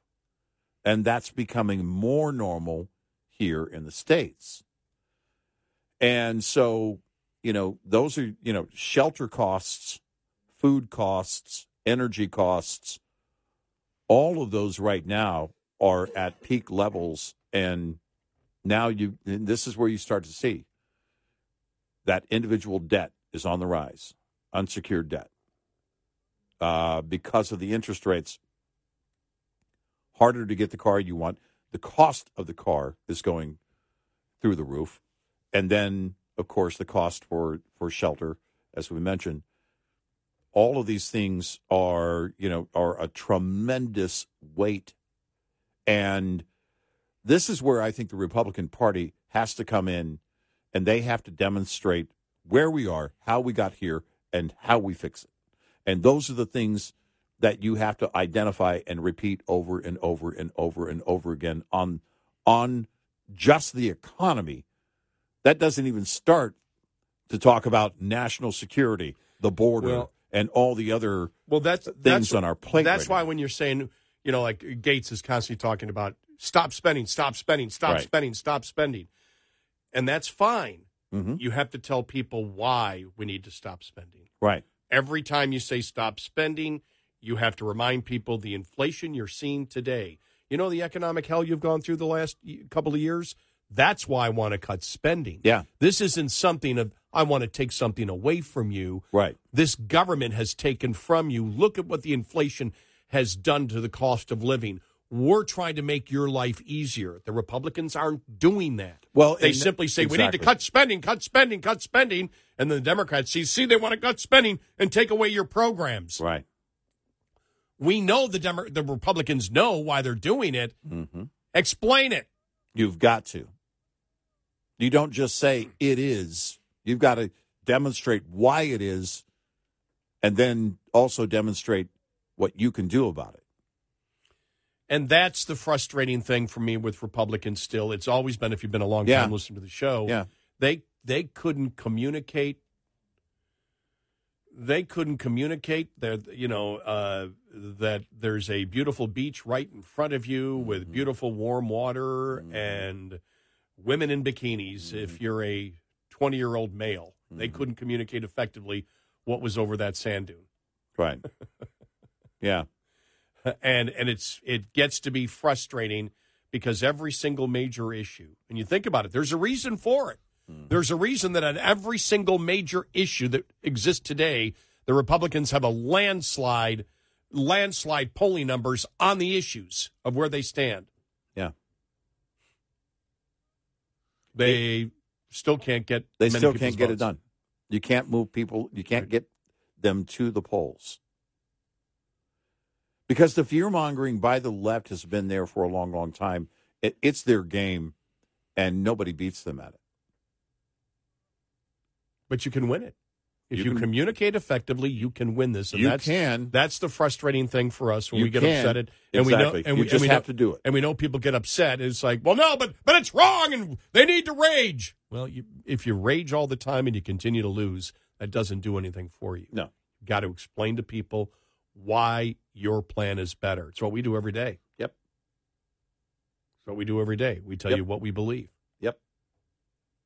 By the way, just going back very quickly, I want to say, Talib yesterday or 2 days ago walking, wouldn't answer the question from Hillary Vaughn from Fox News. Right.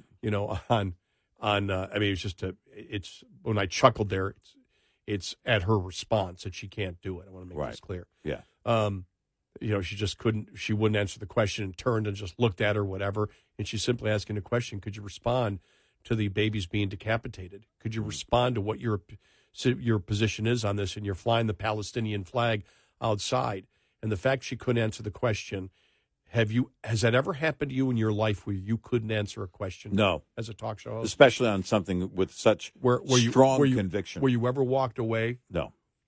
Nope. These people deal. They're legislators. They're representatives. All they do is deal with issues every day. Yep. And she can't answer it? No. Now, does that mean that she knows she's wrong? Does it mean At the very least, she knows she's not going to win. That was my next one. Does she know she can't win it, or does she know she's wrong, or is it a combination of both? Yeah, probably a little of both. It's a foreign concept to me where somebody would ask me a question. I'm not going to answer them. Right. Yeah, my conviction is going to lead. Especially in the setting where it's a legit reporter Yeah. asking you a specific question on tape, whatever, that should be easy to answer. Right. 866-90-RED-I. Brought to you by Hot Shot Secret. Hi, I'm Jen Loomis, a transport safety expert at J.J. Keller, and I'm here to share a tip on roadside inspections. Drivers must always be prepared for a roadside inspection. This means drivers should always have their personal, vehicle, and company credentials organized and ready, and having any shipment paperwork such as bills of lading or hazardous material shipment emergency response information organized and ready for the inspection official. Just an FYI, the top 2 violations written against drivers every year, as well as during Operation Road Check, are log general form and manner and log not current. Both are completely avoidable if the driver keeps the log accurate, compliant, and current at all times. Having the vehicle ready for inspection involves the driver conducting daily inspections and making sure any problems that are discovered are immediately corrected. Vehicle readiness also requires the company to make sure that the vehicle is current on all scheduled maintenance and that the maintenance schedule is adequate. This will make sure the driver is being given a sound vehicle to start with. This tip was brought to you by J.J. Keller & Associates. Visit us at jjkeller.com. Lines open for your calls. 866-90-RED-I on Red Eye Radio.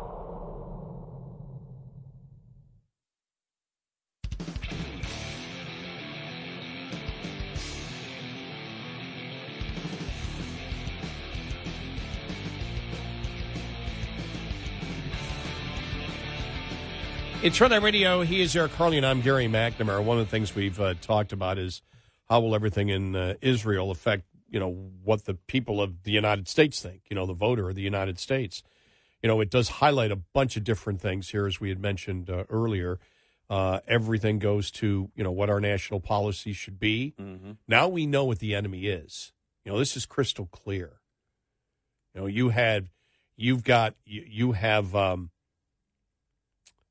have Israel that has a ton of media that has made it clear, and you've got enough international media there to show the absolute butchery of Hamas, which is Islamic jihadism is what it is. Mm-hmm. And we know that it's not even about taking over a country.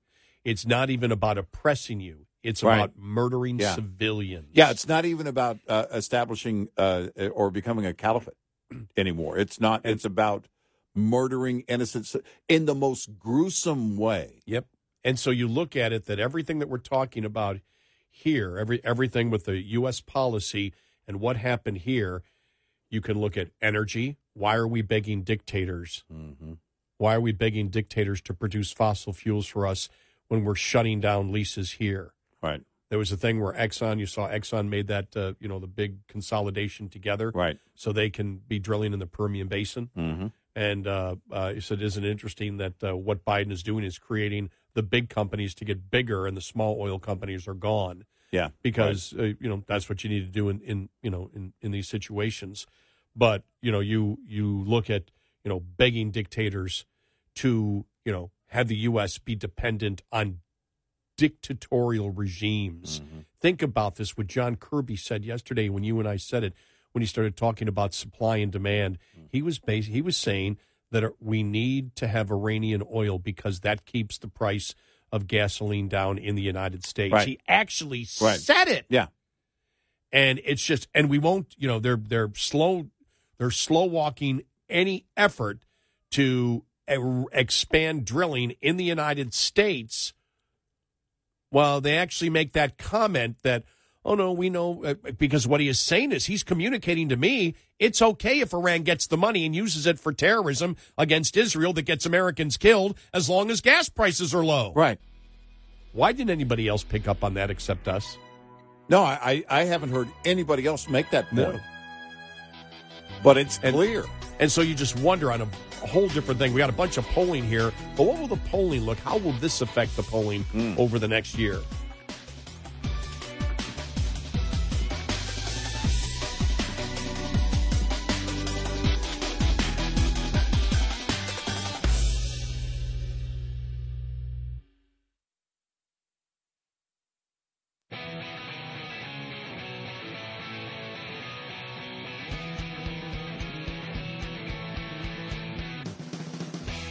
Five hours a night, and still not enough. Listen to our podcast, available on the app and on our website, rediradioshow.com.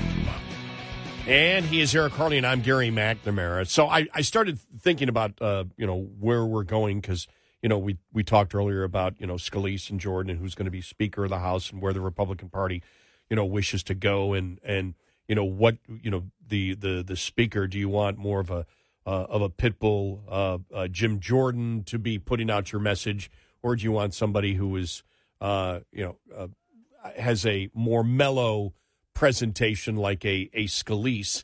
And the whole point of that is, where are the independents right now? And I said, I don't know. Maybe if the Republicans rage and make sense, independents may say, yeah. Because the things we've been dealing with over the last 3 years are insane. I mean, they're insane, and independents know that. And so I don't know. I don't think anybody knows precisely, what will convince them. Now, we were looking at just some different polls out there, and we were looking at the Emerson poll for Pennsylvania, and that got a lot of news yesterday where Trump is up on Biden by 9. Yeah, right. That may be an outlier, but, who knows? And that's why I state with everything going on here, the insanity of the United States government being involved, the Biden administration changing what the Trump administration did. And by the way, this is one of the things, and Britt Hume said it the other day, he says, you might not like Trump, but on the issues, it's a lot better than what we're seeing right now. And we've always stated this on the actual issues for Trump. On the issues, he was a moderate. He wins. He wasn't a radical. Yeah. He was a moderate. Yep. But when you look at right now, if you take what's our relationship with Iran, well, he was saying, sorry, nope. You know something? We're not going to go to war with you, but we'll kill your leaders. That's what he did with Soleimani. Yeah. And boy, that sent a message out. And then he said, sorry, no more oil money. You don't make it. Right. Biden comes in and says, oh, okay, let's, we're not going to enforce the federal law sanctions on Iranian oil. Right. Boy, that sounds familiar. It's sort of like the border. It seems to me. And it's like now we see the result of that. We see the result of giving them. And if anybody tries to tell you that by allowing the United States and the Biden administration to drop the oil sanctions and enrich Iran with $30, $40, $50 billion, that didn't go into the terrorist attack that we saw the other day, that no money went into that whatsoever, you're going to have a hard time convincing most Americans of that. Yeah. And so you look at those things. You look at the border right now, and the latest poll here. This is the end of this is September 27th through the 29th. You now have, what is it? Was it 63%? How would you describe the current situation at the United States southern border in Mexico? The poll was taken September 27th to the 29th, margin of error of 2.7. The response was clear. 72% of Americans called it either a crisis or a major problem. 22% said it was either a minor problem or not a problem. 6%, I don't know. Republicans came out, called it the highest, 88% calling the illegal border crossings a crisis or a major problem, and just 10% calling the problem minor or non-existent. That was that the Mitt Romney part of the Republican Party? Right. Independents were somewhat below Republicans, 64-25, but Democrats weren't far behind, 62-32. Wow. Of all the 26 demographic groups that they track each month, just one group was less than a majority, the younger cohort, which includes those 18 to 24 years old. Even among the young, there was a plurality of 44% to 34% not a problem. Crisis, major problem, whatever. Some interesting results. Overall, 62% of the two largest minority groups, blacks and Hispanic, called uncontrolled immigration across our border a crisis or major problem. 27% didn't think that way. Okay. What else do we have here? Overall, 63% said President Biden was either very responsible or somewhat responsible, while just 28% said he was either not responsible or not responsible at all. 9%. I don't know. So there you go. Now, that was before all this happened. You don't think Americans now are going to be focused on what is going on at the border after what happened in Israel? And that's why I don't know what's going to happen. I don't know what's going to happen. I don't know. I don't know how independents are feeling right now. You know, back in November of 2022, it didn't seem like inflation had the effect that Republicans thought it would have. Right. Will it now? Yeah, a combination of everything that we have. Well, I guess that's it. It's that compounding effect of all of it, and the fact that it is relentless. Had the public, had so many people in the public become, I guess, in their mind, trained to think that this is only transient, that, you know, inflation is transient, that this thing will pass, they'll do something, they'll start sending out checks soon enough, you know, it can't go on forever on the economy. Well, now you add to it the very real and serious and immediate concerns on national defense, and that really, the border has to be the focus. Shut the door.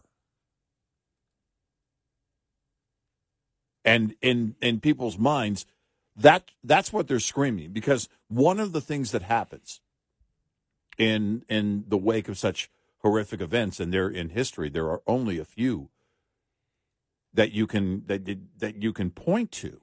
What happened in Israel, I don't know that we've fully measured how massive this is as a world event. I really don't know that we fully measured that. I still think we're in shock and haven't had enough time to look at this. And I know people are saying it. I know we talk about it. But I mean, as a society, it is massive. And in the wake of such events, in a free society, people tend to get nervous. That fear is very real because the question is, what will the enemy, do next? You know, it's interesting that when you say that, because when you got to the point of the decapitation of children, that they, cut babies' heads off. Yeah. While their parents watched before they killed them. Yeah. And you think about that for a moment and you're completely outraged, but you really don't want to think about it, do you? No, you don't. No, you want to look away. It's gruesome. Yeah, It's the worst. Right. I can say it. I'm saying it right now, but if I say it and think about it, I might not be able to get through the day. No, it is. So it has tremendous weight. It has. Yeah. It is something that is so hard to comprehend. It's so hard to think about. It's so hard to think about the families now that are dealing with that grief, and as a society, how we all are grieving here, and quite often, and you and I talked about this off the air earlier, and quite often in such scenarios, you kind of become numb. The shock of it all just has you, just trying to shut it off and not think about it. Well, it's another lesson about our enemy. It's another lesson about Islamic jihadism. It's like, well, they want to control you. No, they want to kill you. Yeah. And they're not talking about your soldiers. They want to massacre you. You and I always said this about 9/11, and people don't, really understand it. They expected at that point that there'd be 25,000 people in each of those buildings. Right. They wanted to kill 50,000 civilians. Right. That was their goal. Yep. On 9/11. Right. That was the goal. Because that's how many people were in those buildings at that time. And so understand it's not about, we have a different political ideology than you do, and we'd like to spend more on Social Security or welfare benefits. It's, you're dead. Yeah. That's it. No discussion. You're dead. And in the most brutal way and dehumanizing way possible, to strike terror into you, to strike fear into you. Now, I will say this. The immediate reaction is, I know that when I think about what that situation would be like, the decapitation of my child in front of me before I was killed, those moments, those seconds in between are indescribably horrible. You can't imagine it. But you let that go very quickly, and it becomes anger over the people that did it, and realize those people cannot live. Right. People with that mentality they must be who eliminated that completely. Have to be eliminated. They don't want to be a part of society. They really don't want to negotiate. The interesting thing is, and I think it was the Wall Street Journal that said, look, the head of Hamas laid it all out. He laid it out that it's like, what we did. We pretended that we were taking care of Palestinians. The Palestinians, right. that we were concerned of governing about them, and the Israeli government bought it. Right. And meanwhile, the entire time, it was sort of a Trojan horse in a way. Yeah, they were really building their Trojan horse. Right. That and this comes from the leader of Hamas. Yeah. In an interview, I guess he did with Russia Today. And I'll find it here because I got it somewhere here, but I'll get it because it's really and there can't be any question now. There are no questions now about who Hamas is and what they're about. No, there aren't any questions, or anyone involved in the Islamic Jihad, the radical Islam. This is what we saw it with ISIS. We saw it with I can't think of it, Al Qaeda. Right. We saw it. And now it's getting even more brutal. And now it's not even an attempt to say, well, we're fighting your soldiers to do it. It's like, no, our goal is just to massacre. And Hamas made it clear that was their goal. Strike at every turn and every opportunity. One of the things about al-Baghdadi is that they credit him for basically inspiring the whole lone wolf thing. because that's what he would preach, that you use whatever is necessary and you do this even if you have to do it alone, you do it for the cause. I don't know how, if in terms of recruiting and getting their message out, Hamas would be any different. You do anything and everything, even if you have to do it alone. And that has to be something that is of great concern to every free person on the planet. Every American and every free person must be concerned about the enemy. And we don't have a choice. There is no more choice because it is us or them. They must be eliminated. You may not like it, but it's reality. Israel's enemies are our enemies. Yes. And what they did to Israeli citizens and Americans and other nationalities that were over there, they would do to you tomorrow. They are an enemy to humanity. 866-90-RED-EYE. Get in touch with Red Eye Radio, toll free at 866-90-RED-EYE.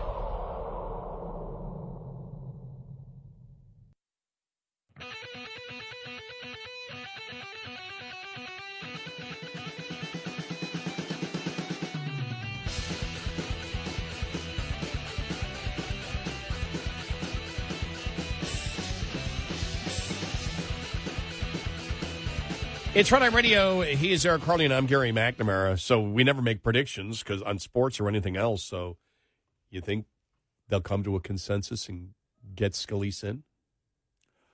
I think they do. As Speaker? I think they do.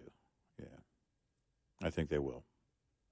One of the things about Steve Scalise is, he does have the respect of some Democrats, but certainly has respect of. From the GOP. You and I talked about it, I think, really going back to January when the whole, 15 days of McCarthy. I like that. Someone make the documentary yet? I like that. Trying to get, him in the first time. And we talked about Steve Scalise, but we just kind of dismissed it saying, probably wasn't going to happen. But especially with his blood cancer diagnosis, then that became less likely. And it wasn't expected of him. But I think now we're in a situation where the GOP knows they need to do this, and Steve Scalise has that kind of respect.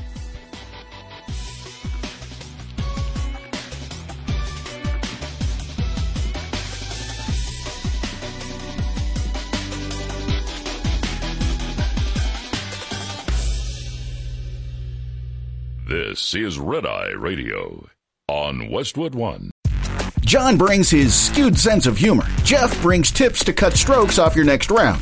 Together, it's those weekend golf guys. They'll pay a lot of money to PXG and Titleist and Callaway and on and on and on, right? How many yards do you think you're going to pick up with that extra driver? I think I can get an extra 5 to 10. What if I give you 15 to 20? You pay me more. Jeff Smith teaches on the sliding scale. Those Weekend Golf Guys, the podcast, part of the Believe Network. Just search BLEAV on YouTube or wherever you listen. The Bigger Pockets portfolio of podcasts are worthy of your investment. We're having a real conversation as real estate investors. New episodes available every day. It's important to buy where it makes money and not necessarily where you want to travel to. Bigger Pockets, On the Market, Rookie Real Estate, or Money Podcast. The purpose of flipping is to create more cash so then you can reinvest into other types of properties. The Bigger Pockets Podcast on YouTube or wherever you listen.